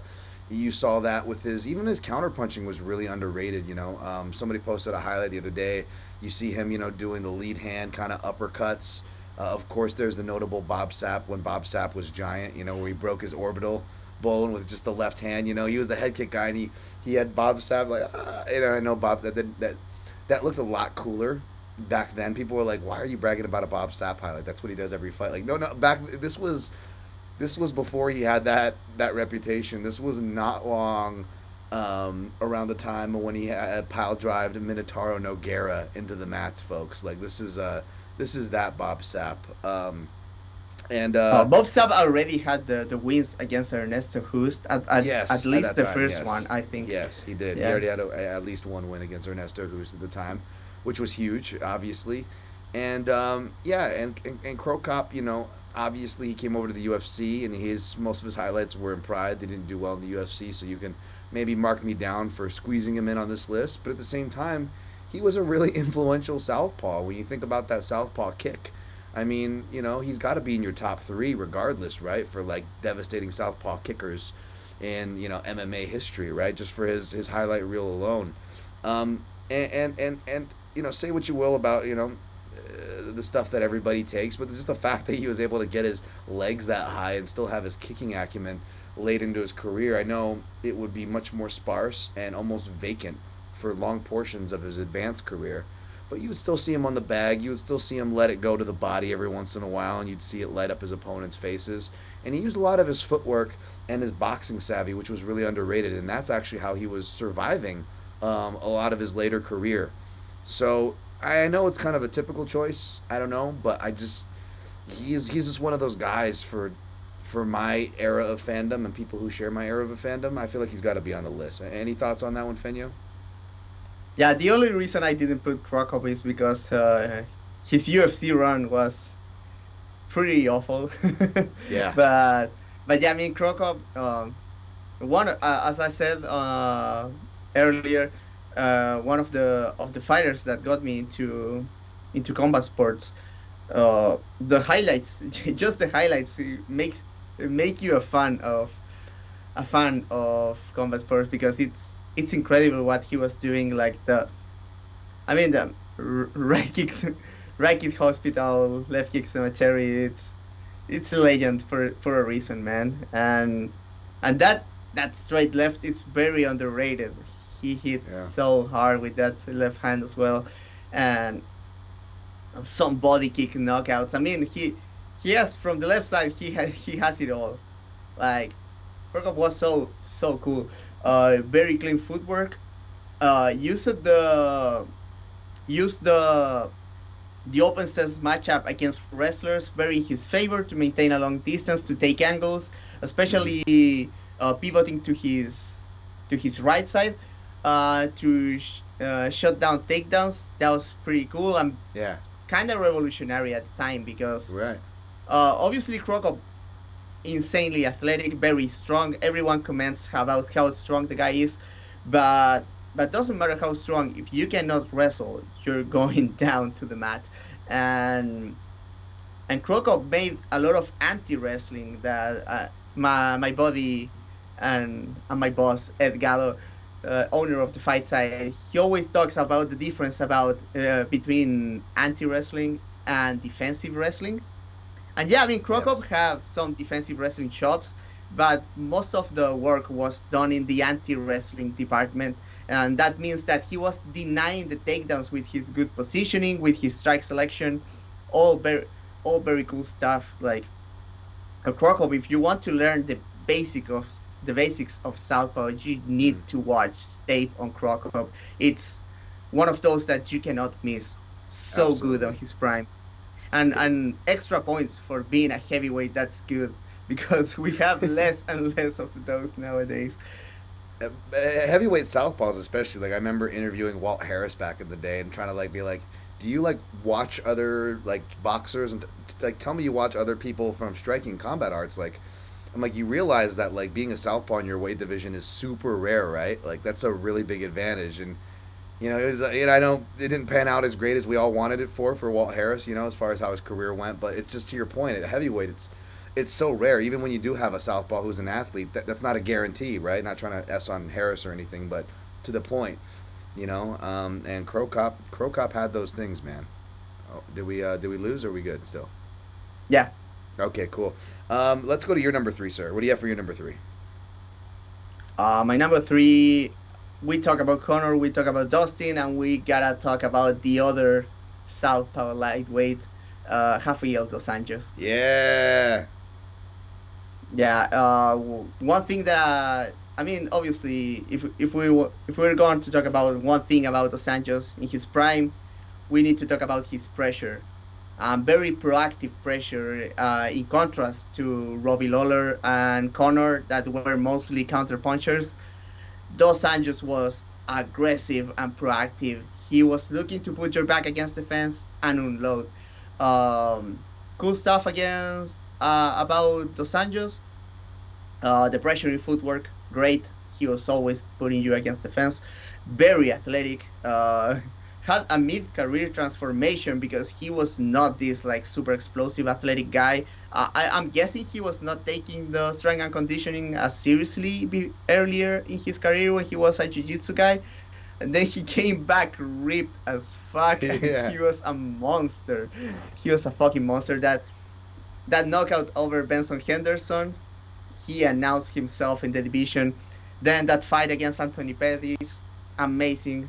One of an all-time great performance, really. Absolutely. And I think underrated because Pettis in that fight looked great himself. That Anthony Pettis was a problem for most guys in the world, and Dos Anjos basically won every round against him. Pettis came into that fight very well conditioned, despite the pace that Dos Anjos was putting on him. Pettis still was trying to make volume happen. He actually had his better rounds in 3 and 4, despite the ass round kicking. 4. Yeah, round 4. Yeah, some nice counter right hands from Orthodox. Yeah, a switch hitter. But yeah, Dos Anjos, what to look out for? Very, very cool. Using the jab, not a very layered jab, but he was like pushing you back with the jab, drawing the counter. He was good at weaving and coming back with the right hook. Right hook, immediately the straight left behind it, and another right hook, the 3-2-3, a classic for Dos Anjos. The body kicks, man, the body kicks hard, beautiful stuff. The jumping knees, actually good setups for the jumping knees. Mm-hmm. If you put him in the close stance matchups, the leg kicks against Nate Diaz, those were brutal as well. And old school leg kicks, because to the thigh, not to the calf, as they are in vogue right now. Yeah, I love leg kicks to the thigh, to be honest. Grew up with those in combat sports, so absolutely, they have a place in my heart. Yeah, the footwork, the pressure, and the shot selection, and the defense was pretty decent. Like, he had the defense to stay on your face for 25 minutes and make it hell for you. So yeah, Dos Anjos, and also like he used that pressure to link to his wrestling as well. Not a particularly southpaw wrestler. Obviously he shoots from the southpaw stance, but he didn't use a lot of tricks like grabbing single legs of that kind of stuff. He's more of a power double guy in his prime.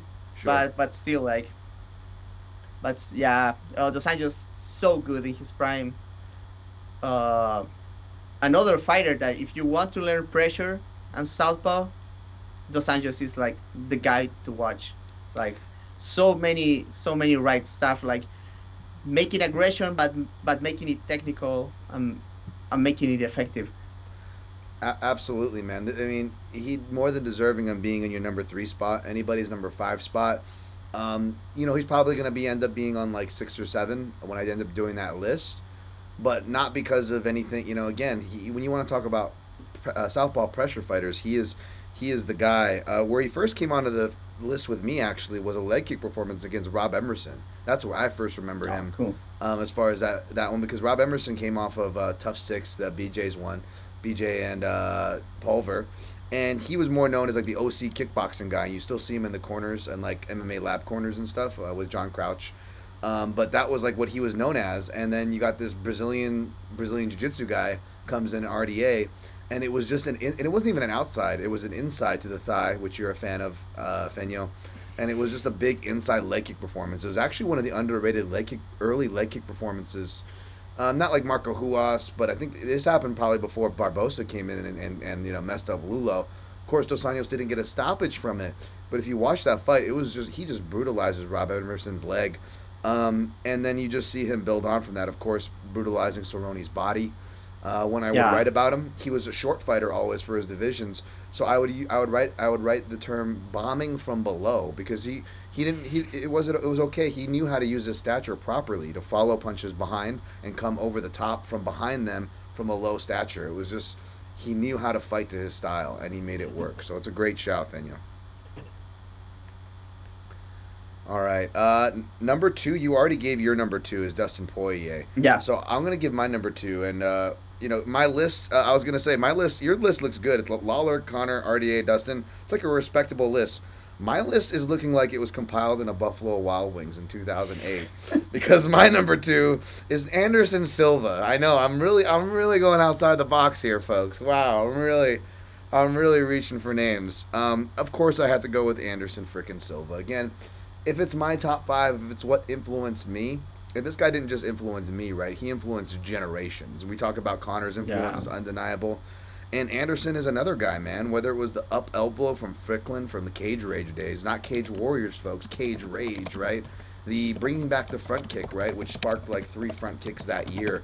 Lyoto to Couture, Steve Lopez, ex-UFC fighter who Jim Miller beat, by the way, gets a front kick KO by Justin Buchholz at a Superior Cage Combat show that my buddy Jimmy Jones fought Sergio Pettis. A lot of like weird crossover regional show I'm citing here, but it starts to spark across the whole landscape. This guy with that stuff.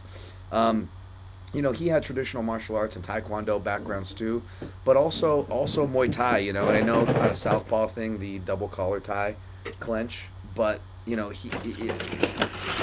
the way this guy kind of innovated. You guys don't need to hear me wax on about it, but yeah, man, he was a really good southpaw. When he went against other southpaws, he even came to life more. I know Yushin Okami isn't a great example, but I remember that Yushin Okami fight. He's got another southpaw, and he's splitting jabs. Yushin tries to jab, so Anderson jabs with him, and he splits jabs at the same time.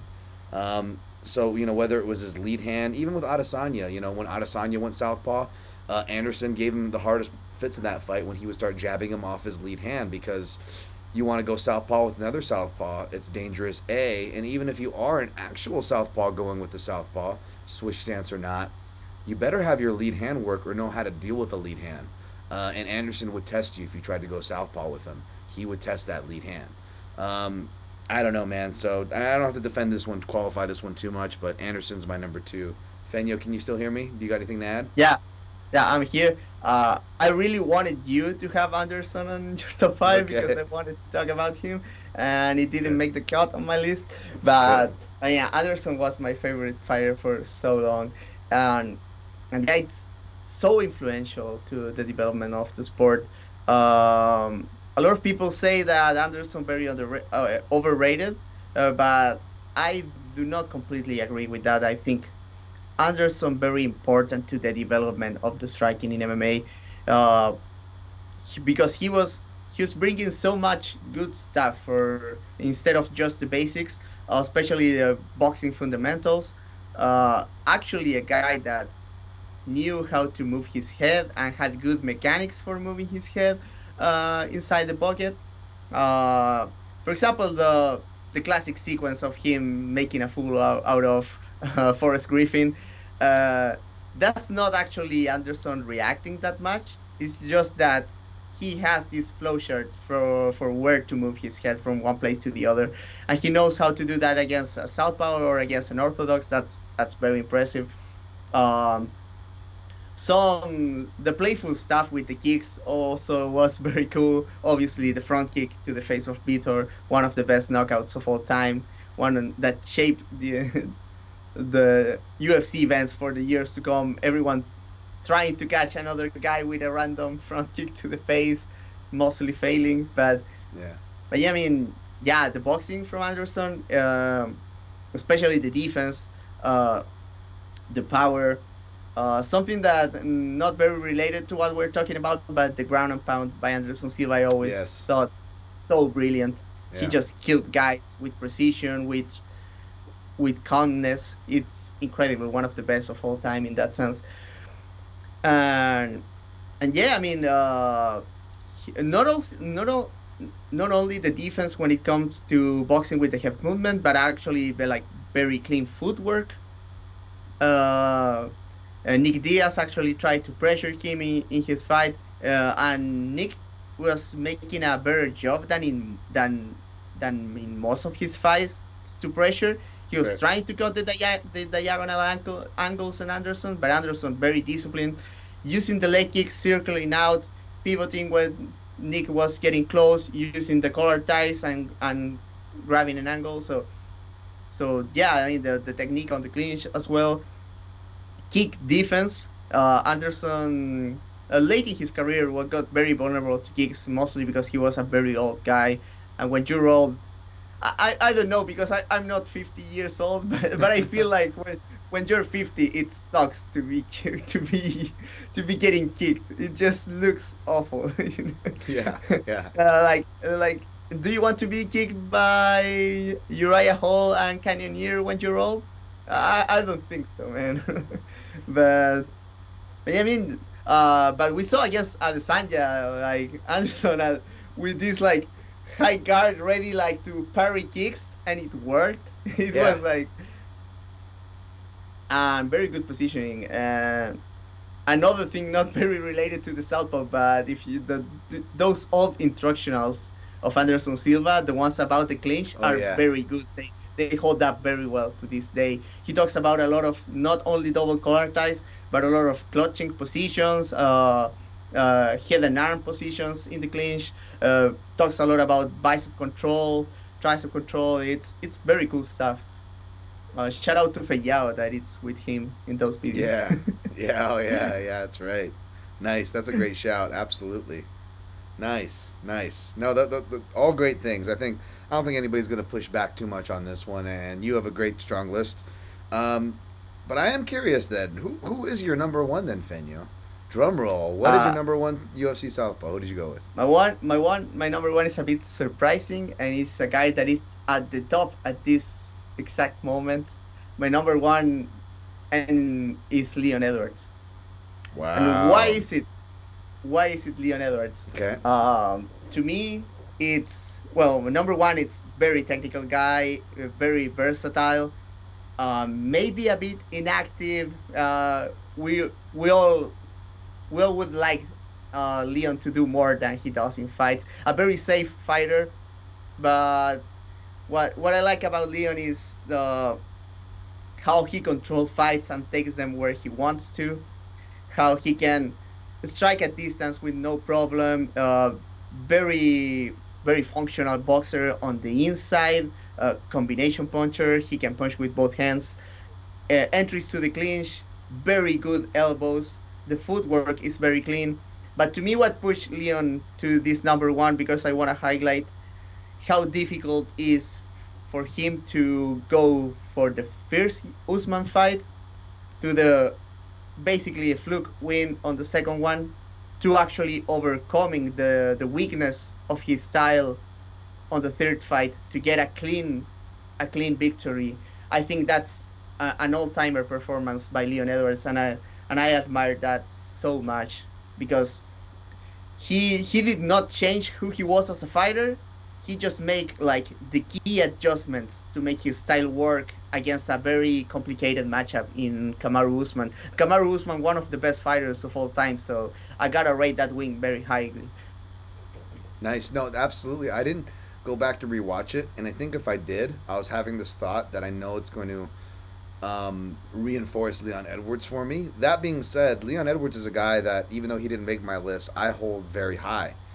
Um, for the reasons that Feno said, but Leon Edwards also represents something that I've been meaning to talk about with a lot of my selections, which is unless you're like a RDA, Jim Miller, or Poirier, where you have pressure, a Brazilian Jiu-Jitsu black belt, a grappling base, and like other things to kind of go to, other valves for the fight to kind of release pressure. I noticed that even with the best southpaws, right? Mirko Krokop had stinkers. Anderson Silva had stinkers. My number one, we'll get to, had stinkers, right? Your number one, Leon Edwards, has had stinkers, right?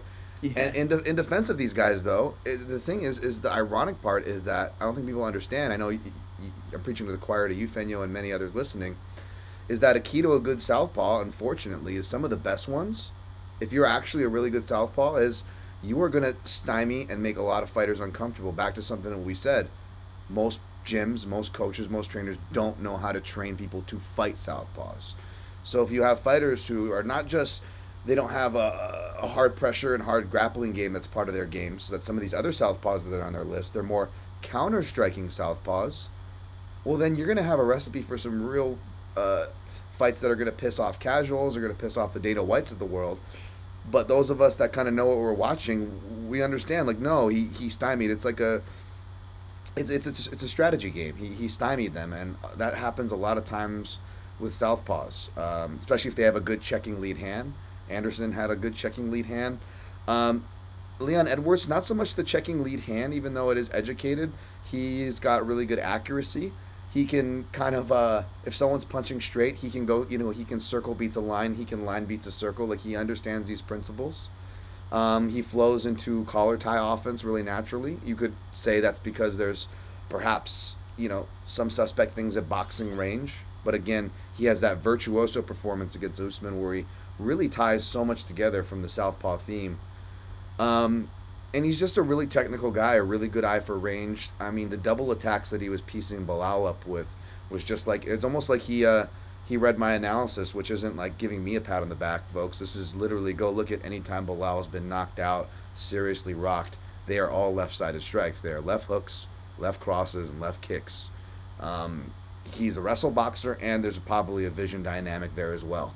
The guy just, from that side, it's like a Christmas tree. You look at Leon Edwards, I know it ends in a no contest, but you look at that performance and how he dissects him. I think it's a very defensible choice on this list, even at number one. It's interesting, though, because his career's not over, and we're only seeing the best of him now, right? So this could age better, even, Bro, hopefully. And he's fighting a fellow southpaw in his next fight, a one that I'm guessing neither of us like a lot. Yeah. I'm guessing that too. And that fighter also, despite being known for his pressure, has been quietly fighting on the outside. So, again, back to being prepared for a weird fight, possibly, or weird dynamics. Yeah, for sure. We'll see there. Of course, that's Colby Covington. We can burn that name because, believe it or not, folks, Colby Covington is not my number one southpaw. You guys want to know? You ready, Feno? I'm ready. I want to know. This one, I'm going back into the hipster lane here. We're out of the Buffalo Wild Wings era. And you know what? This isn't even too hipster or too crazy. Because I've tweeted this out to this man himself, and I've tagged him. That Thug Jitsu master, Yves Edwards, the guy who helped Dustin Poirier, who's on both of our lists, he is my favorite southpaw of all time. Okay, that's a great pick. Yeah. He arguably deserved to have a title more than even Dustin Poirier did. There was they both were competing at their primes in the UFC's lightweight division when it was going through vacant title structures. Of course, I'm talking about, the Josh Thompson highlight. We talked about the Joaquin Buckley highlight. These highlights that will never, there's some highlights that don't make the cut over the years. Not everything is evergreen, right? That Baba O'Reilly highlight package, right? The Yves Edwards things, and Dana said this before, the Yves Edwards, Josh Thompson will never leave that. And that's another southpaw creating these highlight folks. And that was actually a right kick from Orthodox off of a clinch break, a very kind of like Muay Thai thing, or that you'll see like guys like Cowboy Cerrone and stuff like try to do off of like clinch separations, right? The head kick off the clinch separation. So it wasn't even like a southpaw move. But that fight is really important because Josh Thompson, aka dark-haired with a tongue piercing, I believe at that time, looking Jamie Lannister looking ass Josh Thompson over there. Uh, that was for the uncrowned lightweight title. You know, Jens Pulver and BJ Penn had their kind of thing. They both also had their disagreements, right? Jens Pulver was the champion, beat BJ, had his disagreement, left. You have them try to do the Cal Uno tournament because and Cal Uno was actually one of the guys, because if you were a good grappler, especially with the criteria of that day, you go back and rewatch some of these where Eve Edwards or these guys were out wrestled in the early days. If you go by today's criteria, you're like, oh, these guys actually won the fight. But anyways, Eve Edwards, right, he loses to Uno and stuff, so he's not a part of that four-way tournament. He technically loses to Sarah, which is interesting because, like, you know, you go back and watch that fight. That's another fight where you could argue that maybe Sarah lost under today's criteria, right? Yeah. Because Eve Edwards actually, like, knocks him down in the beginning of round 2 with what? The same lead uppercut that Conor would use to set up his 2 made popular. Eve Edwards was, like, legitimately knocking dudes down with that. Like, decades before Conor even got there, by the way, folks. Like, a decade before he even got there. Knocking dudes down with that shit. Knocks down Matt Serra, future welterweight champion, by the way. And, like, you look at, like, that fight, like, you look at the things that he's doing, like, the wrist controls. Like, even when Matt Serra goes for a leg lock, like, how advanced this guy is. I know this has nothing to do with being a southpaw, but, like, you see him fighting the wrist of the leg lock, right, on a deep leg lock attempt. And then after he drops him with the uppercut, Matt Serra, like, bounces back and tries to, like, do a quick shoot, you know, and Eves defends, and as, you know, he's defending, Matt knows he's defending, he's going to a plan B, so he's floating back into a leg lock guard pull again, right, knowing he's not going to get the takedown. Let's see what we can convert this to.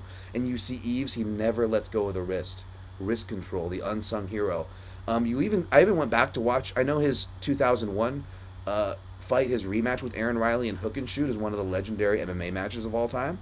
But I actually went back to watch their first fight, which in Hook and Shoot, which takes place all the way back in 1999, folks. Eve Edwards, back in 1999, and when he came into the UFC till 2001 to 2004, the years I was citing, this guy was known for his clinch. This is before Anderson Silva. And if you actually want to go, he fought in the UFC before Anderson Silva. And Eve Edwards, I didn't even realize this till looking up today, he actually had won and lost MMA fights before Anderson Silva even makes his first professional debut in 97. I'm in 7th grade, bro. 97. And he's already fighting before Anderson Silva. By 1999, back to that initial Aaron Riley Hook and Shoot performance, I know this isn't southpaw stuff, but he is doing the double collar tie, the AKA Mike Goldberg tie plum. Trigger warning to Ryan Wagner if you're listening. He's doing that before Anderson is. Not only is he doing that, he's going from, like, single collar ties to, like, inside bicep frames.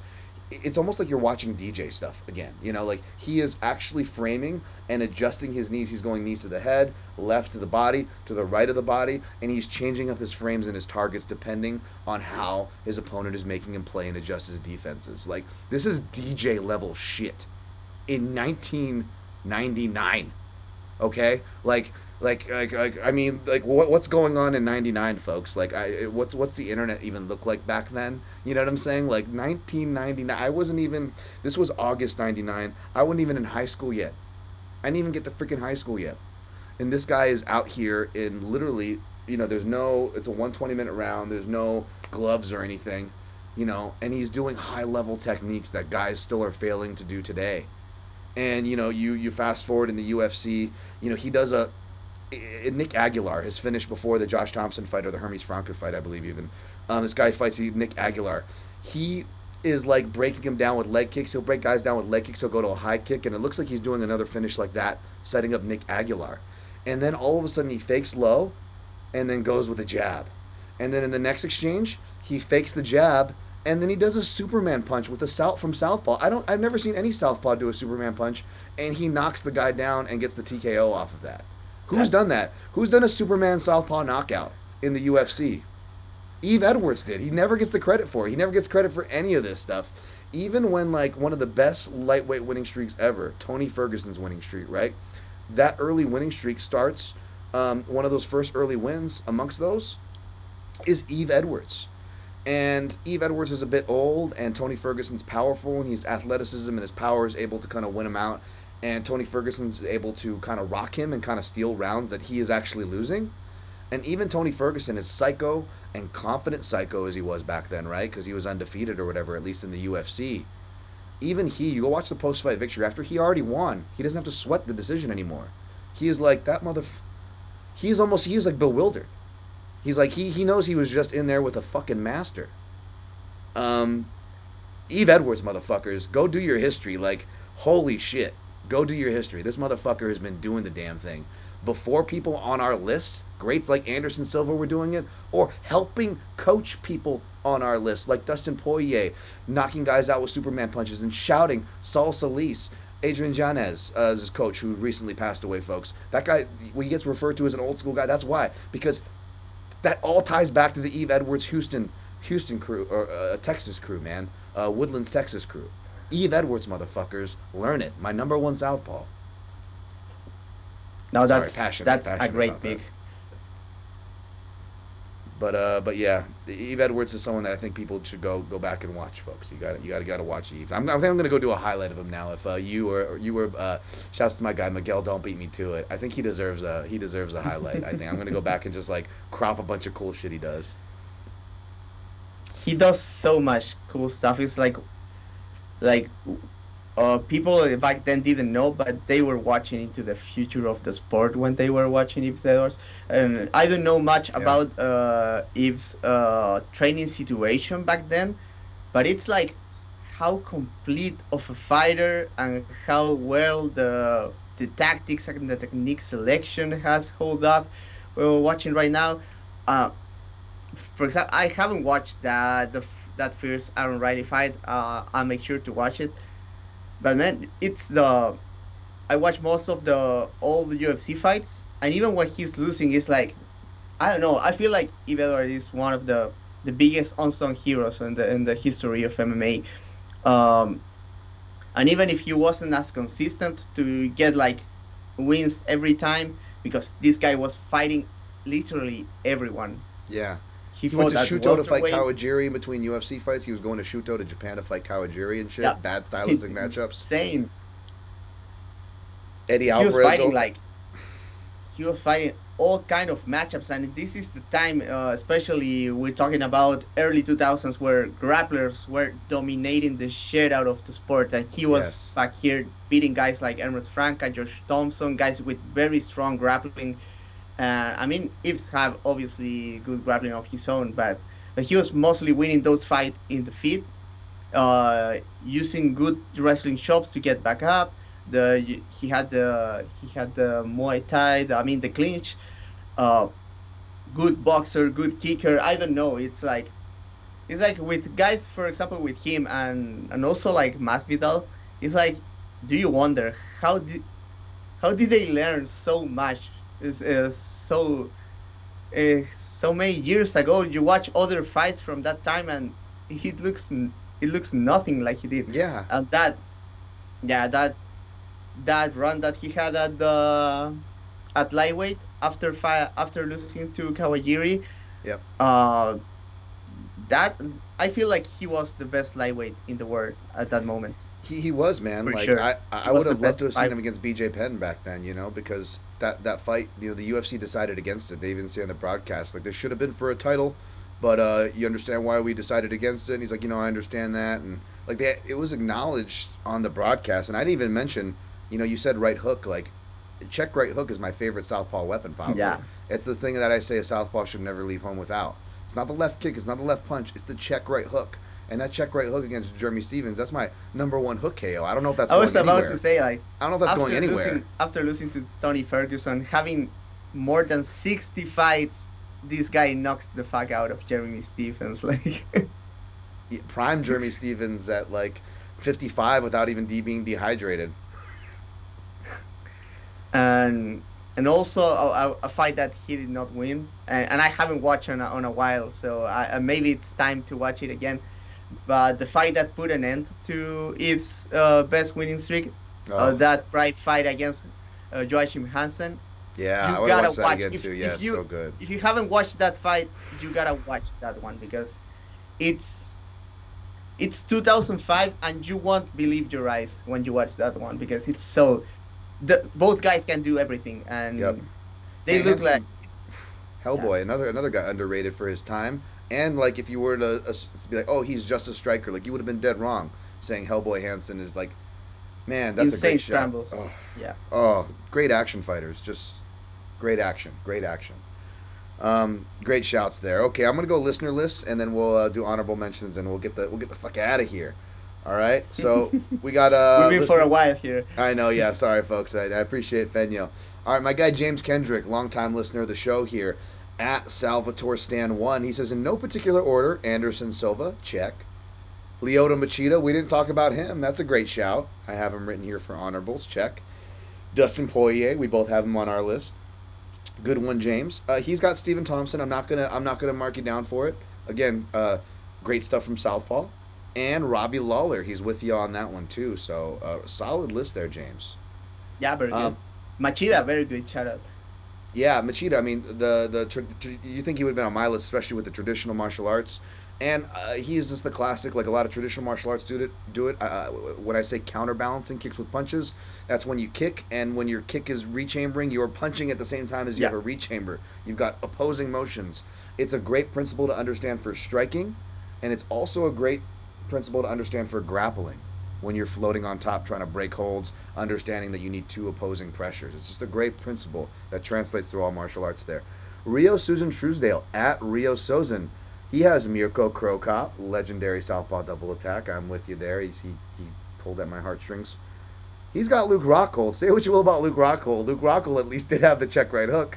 He didn't have much else between the left kick and the check right hook, but he did have that. But Um, he was a bit of a minimalist on the feet, but he made so good use of He did. both He really both did. tools. Yeah. Like you were outside, and he's going to blast you with the nastiest left kick you've seen. You try to close in, he has the check hook ready for you. It was very effective for a while. It was insane, like he and the fact that he was known as this wrestler, but he never really wrestled. Attempted them, completed takedowns. Like all the submission wins were like people shooting in on him or creating weird freaking scrambles to try to break past that check hook kick dynamic. Yeah, it's very cool. I love Prime Luke Rockhold, to be honest. Yeah, he was fun. He was fun. I like that Jacare versus Luke Rockhold in Strikeforce. Like that era was fun too. Watching both those guys grow. Yeah. He's got Wonder Boy on his list as well. All right. He's got Conor McGregor. All right. Solid choice. And there we go. Rio Sozin's got RDA. He says, gotta have him due to the scientific pressure fighting. Yep. Gotta stop that I agree. pressure fighting. Absolutely. Let me see if there's any other listener lists. I apologize if I'm missing you guys. Hopefully, unless you guys responded to like the people who quote tweeted like Feno or shout out to my guy Ben Cohn. I don't have those in front of me, so apologies. At the PYM podcast, if you ever want to submit your list. I know this one was going to be a lot of crossover anyways. Let's get out of here with some honorable mentions on who we haven't mentioned yet. Anyone that hasn't been mentioned yet, Feno. I've got a couple names here. I'll let you go. I have Machida and Rockhold on my honorable mentions. This one will piss off a lot of people, but I want to give honorable mention to Valentina Shevchenko. Yep. A lot of stuff to learn there. Absolutely. The check hook, the jab, When to the spin. kicks, the distance management. Yeah. The kick defense. That one of the things Yeah. that she used to shut down Joanna Jędrzejczyk on her fight. It's cool stuff. And also against a fellow Southpaw who was way bigger than her. Watch her fight against Holly Holm. Mm-hmm. Very impressive. One of the best wins in women's MMA history, I would say. Very impressive.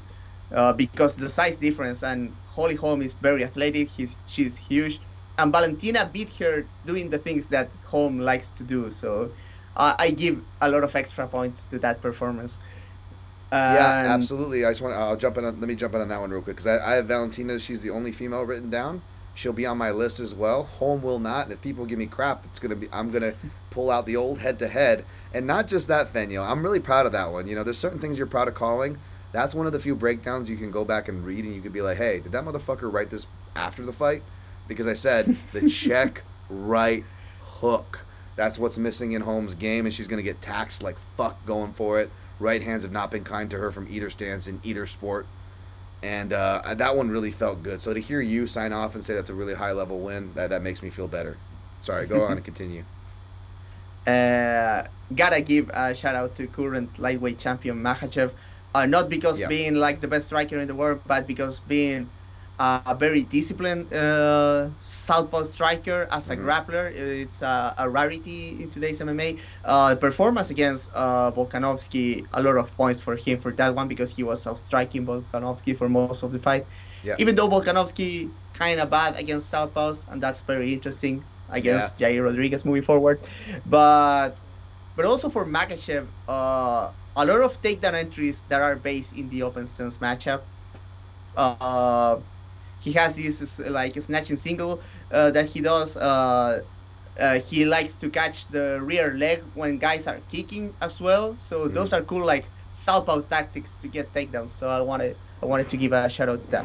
Yeah, and when he shoots takedowns though, that's one thing I noticed, and it didn't matter in their fight against Charles, but maybe it will in the second time. It's because like RDA, I made me think of it with RDA because RDA does the same thing where we're so used to abusing the weak side, which is our right.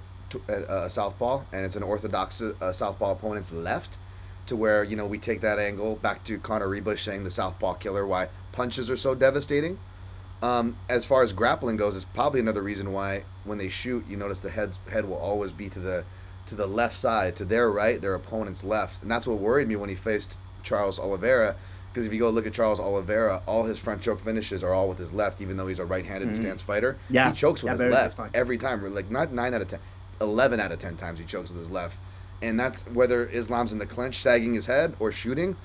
He has that hardcore southpaw. I gotta keep my head over here, my head is safe over here, and it didn't pay for him. He beat him, and he's favored, rightfully so, to beat Charles again if they fight again, but I always found that dynamic interesting on head position. And also as a very dangerous clinch fighter, very good at catching collar ties with the right hook. And that's always a good thing to have as a grappler. Yeah. Absolutely. Hey, back to Jim Miller catching those collar ties, right? Southpaw striking there. I wrote down Jamal Hill. He's still obviously going to be champion. I came off higher off of Jamal Hill after the Glover fight, but it wasn't so much of the striking. It was more off of like watching his wrist control and his grounded pound. That actually impressed me the most in that Glover fight. I still feel like he's asking for the Southpaw killer thing because like that was the reason why, even though obviously OSP shot and that was a really bad pick in hindsight, but at that time I did take a dog flyer to pick OSP because OSP will just randomly knock people out with a left hook, and Jamal Hill kind of has that drag down a little bit, but he's still developing his style, so I'm curious to see where he goes. Got to shout out Tim Means, right? Tim Means. He'll one of those guys that, despite being a southpaw, sells out on the right hook like hell. Like, he does. Yeah. That's his punch. Yep. Oh yeah. Tim Means, gotta give him a shout. Just real technical southpaw. Beard, so good. Yeah. Love Tim Means. Watching him fight, it's not sex, but it's pretty close for someone like me. It's pretty bad. I know it says a lot about me, I guess, but I'm just trying to say Tim Means is a badass. Is the point. We talked a little bit about Vitor. He's got to get a mention just because he's Vitor. My first favorite southpaw in UFC, believe it or not, Kenny Florian. I was a Ken Flo. Again, I was a tough noob, man. Oh, Ken Flo with the elbows. I like the nerdy guy that wasn't an athlete, that was a southpaw. Of course, Dan Tom liked Kenny Florian as a tough noob coming into the sport. So I gotta shout out Kenny Florian. Jens Pulver. I know I mentioned lightweight pioneers. Obviously, you got to mention him. I know I was putting Eves over, but obviously Jens Pulver is one of the lightweight godfathers, southpaw godfathers. Rick Story, he wasn't a great striker, but like I love Rick Story. Yeah, the fact that like you don't see body punches stats because body punching is just overlooked criminally, and everybody's tired of hearing me and people like you talk about it. But to that point, right, Feno? Like this was back in 2013. You can go all the way back a decade ago, and Rick Story went to the body so damn much as a southpaw that he literally forced the broadcast to put body strike graphics to where they even say it. They're like, we only really bring these up for Rick Story fights, folks. Like, because even especially back then, like no one's really a high level striker like that as much as we get them trickling in more, much more, I should say. Good southpaw leg kicker, by the way, Rick Story as well, and absolutely. He's a wrestler. Well, he trained with MMA Lab for a minute, and MMA Lab, back to your leg kicks and southpaws, right? That's Benson Henderson. You got Brian Barberina.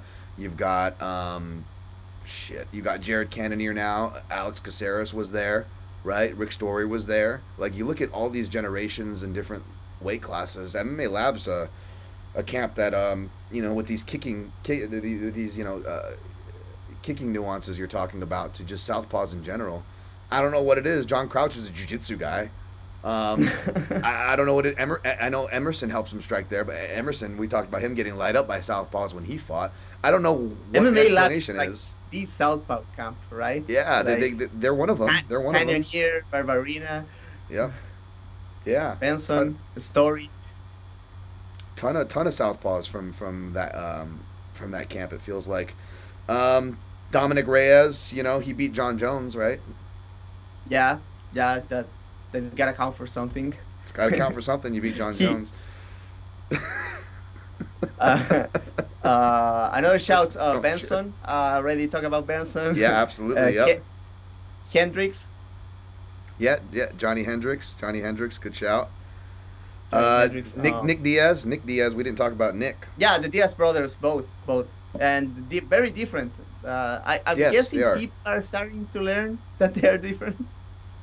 Yeah, I didn't know. All I know is, I definitely didn't, have the right hook, levering hooks to the body and head. That definitely didn't come from Nate. That came from Nick for me, And you got someone corralled against the cage and you're levering right hooks to the body and head. That was Nick's move. I think I always say the same. Nate was better when he was Nate and when he was trying to cosplay as Nick. To be honest, yeah. Like Nate a lot cleaner in the open space, very decent footwork when he's in neutral space. Good with the check hook, super long straight left.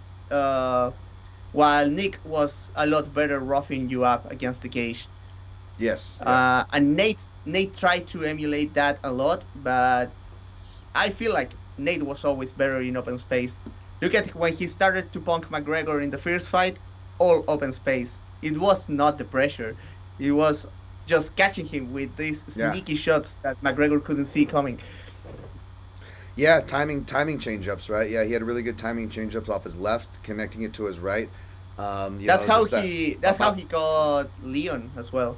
Yep. Yeah, exactly. My number one southpaw. Whereas I would say Nick's probably better lead hand, in my opinion. Yeah. This is from going forward, like we said, but even he had counter stuff. How he knocked out Robbie Lawler back at UFC 47 in their first fight, right? The checking right hands again. Checking right hands are just it's annoying, especially checking jabs. I don't know if it was you talking about that with Sergio this last weekend, but a checking jab is just such a pain in the ass when you think when you want to come forward or think someone's done throwing, and they hit you with a checking jab. Oh yeah, it was Connor. It was Connor that was talking about ending combinations with jab about Sergio. But okay, I'm talking about. That's right. I've talked about that in the past before. Ending combinations with jab very underrated, especially as most MMA guys try to exit in a straight line. You just always tag them with the jab when they're going back.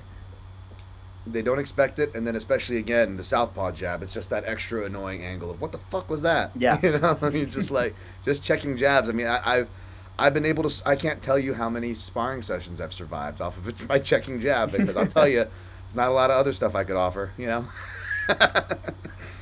Oh, this was awesome, Feno. I think this is going to be under 2 hours by the time I cut it together. I don't know when I'll get it to you guys. But this is a really good conversation. I think we covered actually a ton, man. We covered a ton of dynamics, tactics, different eras, history. That was very good talk, yeah. Weight classes, eras. We covered a lot. I don't think we missed anything, huh? No, I mean, if you wanted to hear us talk about Southpaws, you should be happy by now. Yes, hopefully everybody at least this hopefully satiated the nerds and small little slice of pie that I seem to placate my small audience to, and I'm very appreciative. And regardless of what audience you're a part of, how small it is, hopefully if you listen to this, you came away knowing more about Southpaws and knowing more about that dynamic and understanding what it is that makes them fucking cool, because they're cool, man. It's different. It's cool. Even though more people are switching stance these days, nothing beats a southpaw who knows how to fight southpaw to me, man. I don't know why. I know I'm biased. But it's fucking cool. That's why I track it. It's fucking cool. Southpaws. All right. Anything else, Feno, before we get out of here? No, not really. I'm working on an article about Sergio's performance against Pitbull, but that will probably be ready next week. I doubt that we'll have it this week, so look forward to that. Remember to support me and the rest of the guys of the fight site if you can, guys. We're trying to put a lot of content about combat analysis. And thank you so much for having me. I had a lot of fun talking about this. I love talking about fighting.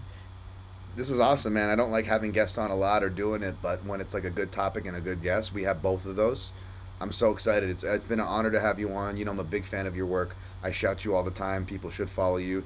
Look on the screen at Feno, Fenox Sky, and you can find him at FightSite dot, spell it out, DOT.com to find them on Twitter. And of course, that's what's the actual website? I don't want to brutal it now. I got your guys' Twitter handle correct. What's the actual website if they want to type it in? Is dfight-site.com.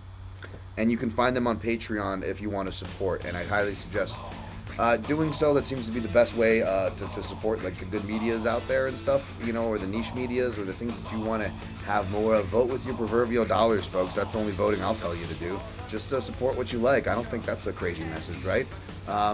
It's these guys are good dudes. I support them and love having them on for a reason. Feno, you were fantastic. I hope more people follow your work and your colleagues' work because you and the rest deserve it. You guys also have a good podcast network. If people want to subscribe to that, anybody listening to this on podcast now, I'm sure if you type in the Fight Site, you can find and subscribe to their feed as well. So again, multiple mediums for your listening pleasure. Hope this was okay for you guys. You can find me at Dan Tom MMA. Again, you guys find Feno at Fenox Sky on Twitter. At the PYON podcast on all social platforms. We are supported by mixedmartialanalyst.com for this free here show. And appreciate your guys' patience. I tried to timestamp these, but I'm in a pocket where I owe you guys a show, and it's been a bit crazy. But we'll be steadily but surely improving. We're not going anywhere. No worries. Just a bit of an adjusting period. So thank you guys for joining. Hopefully you enjoyed the Southpaw content, and always protect your neck.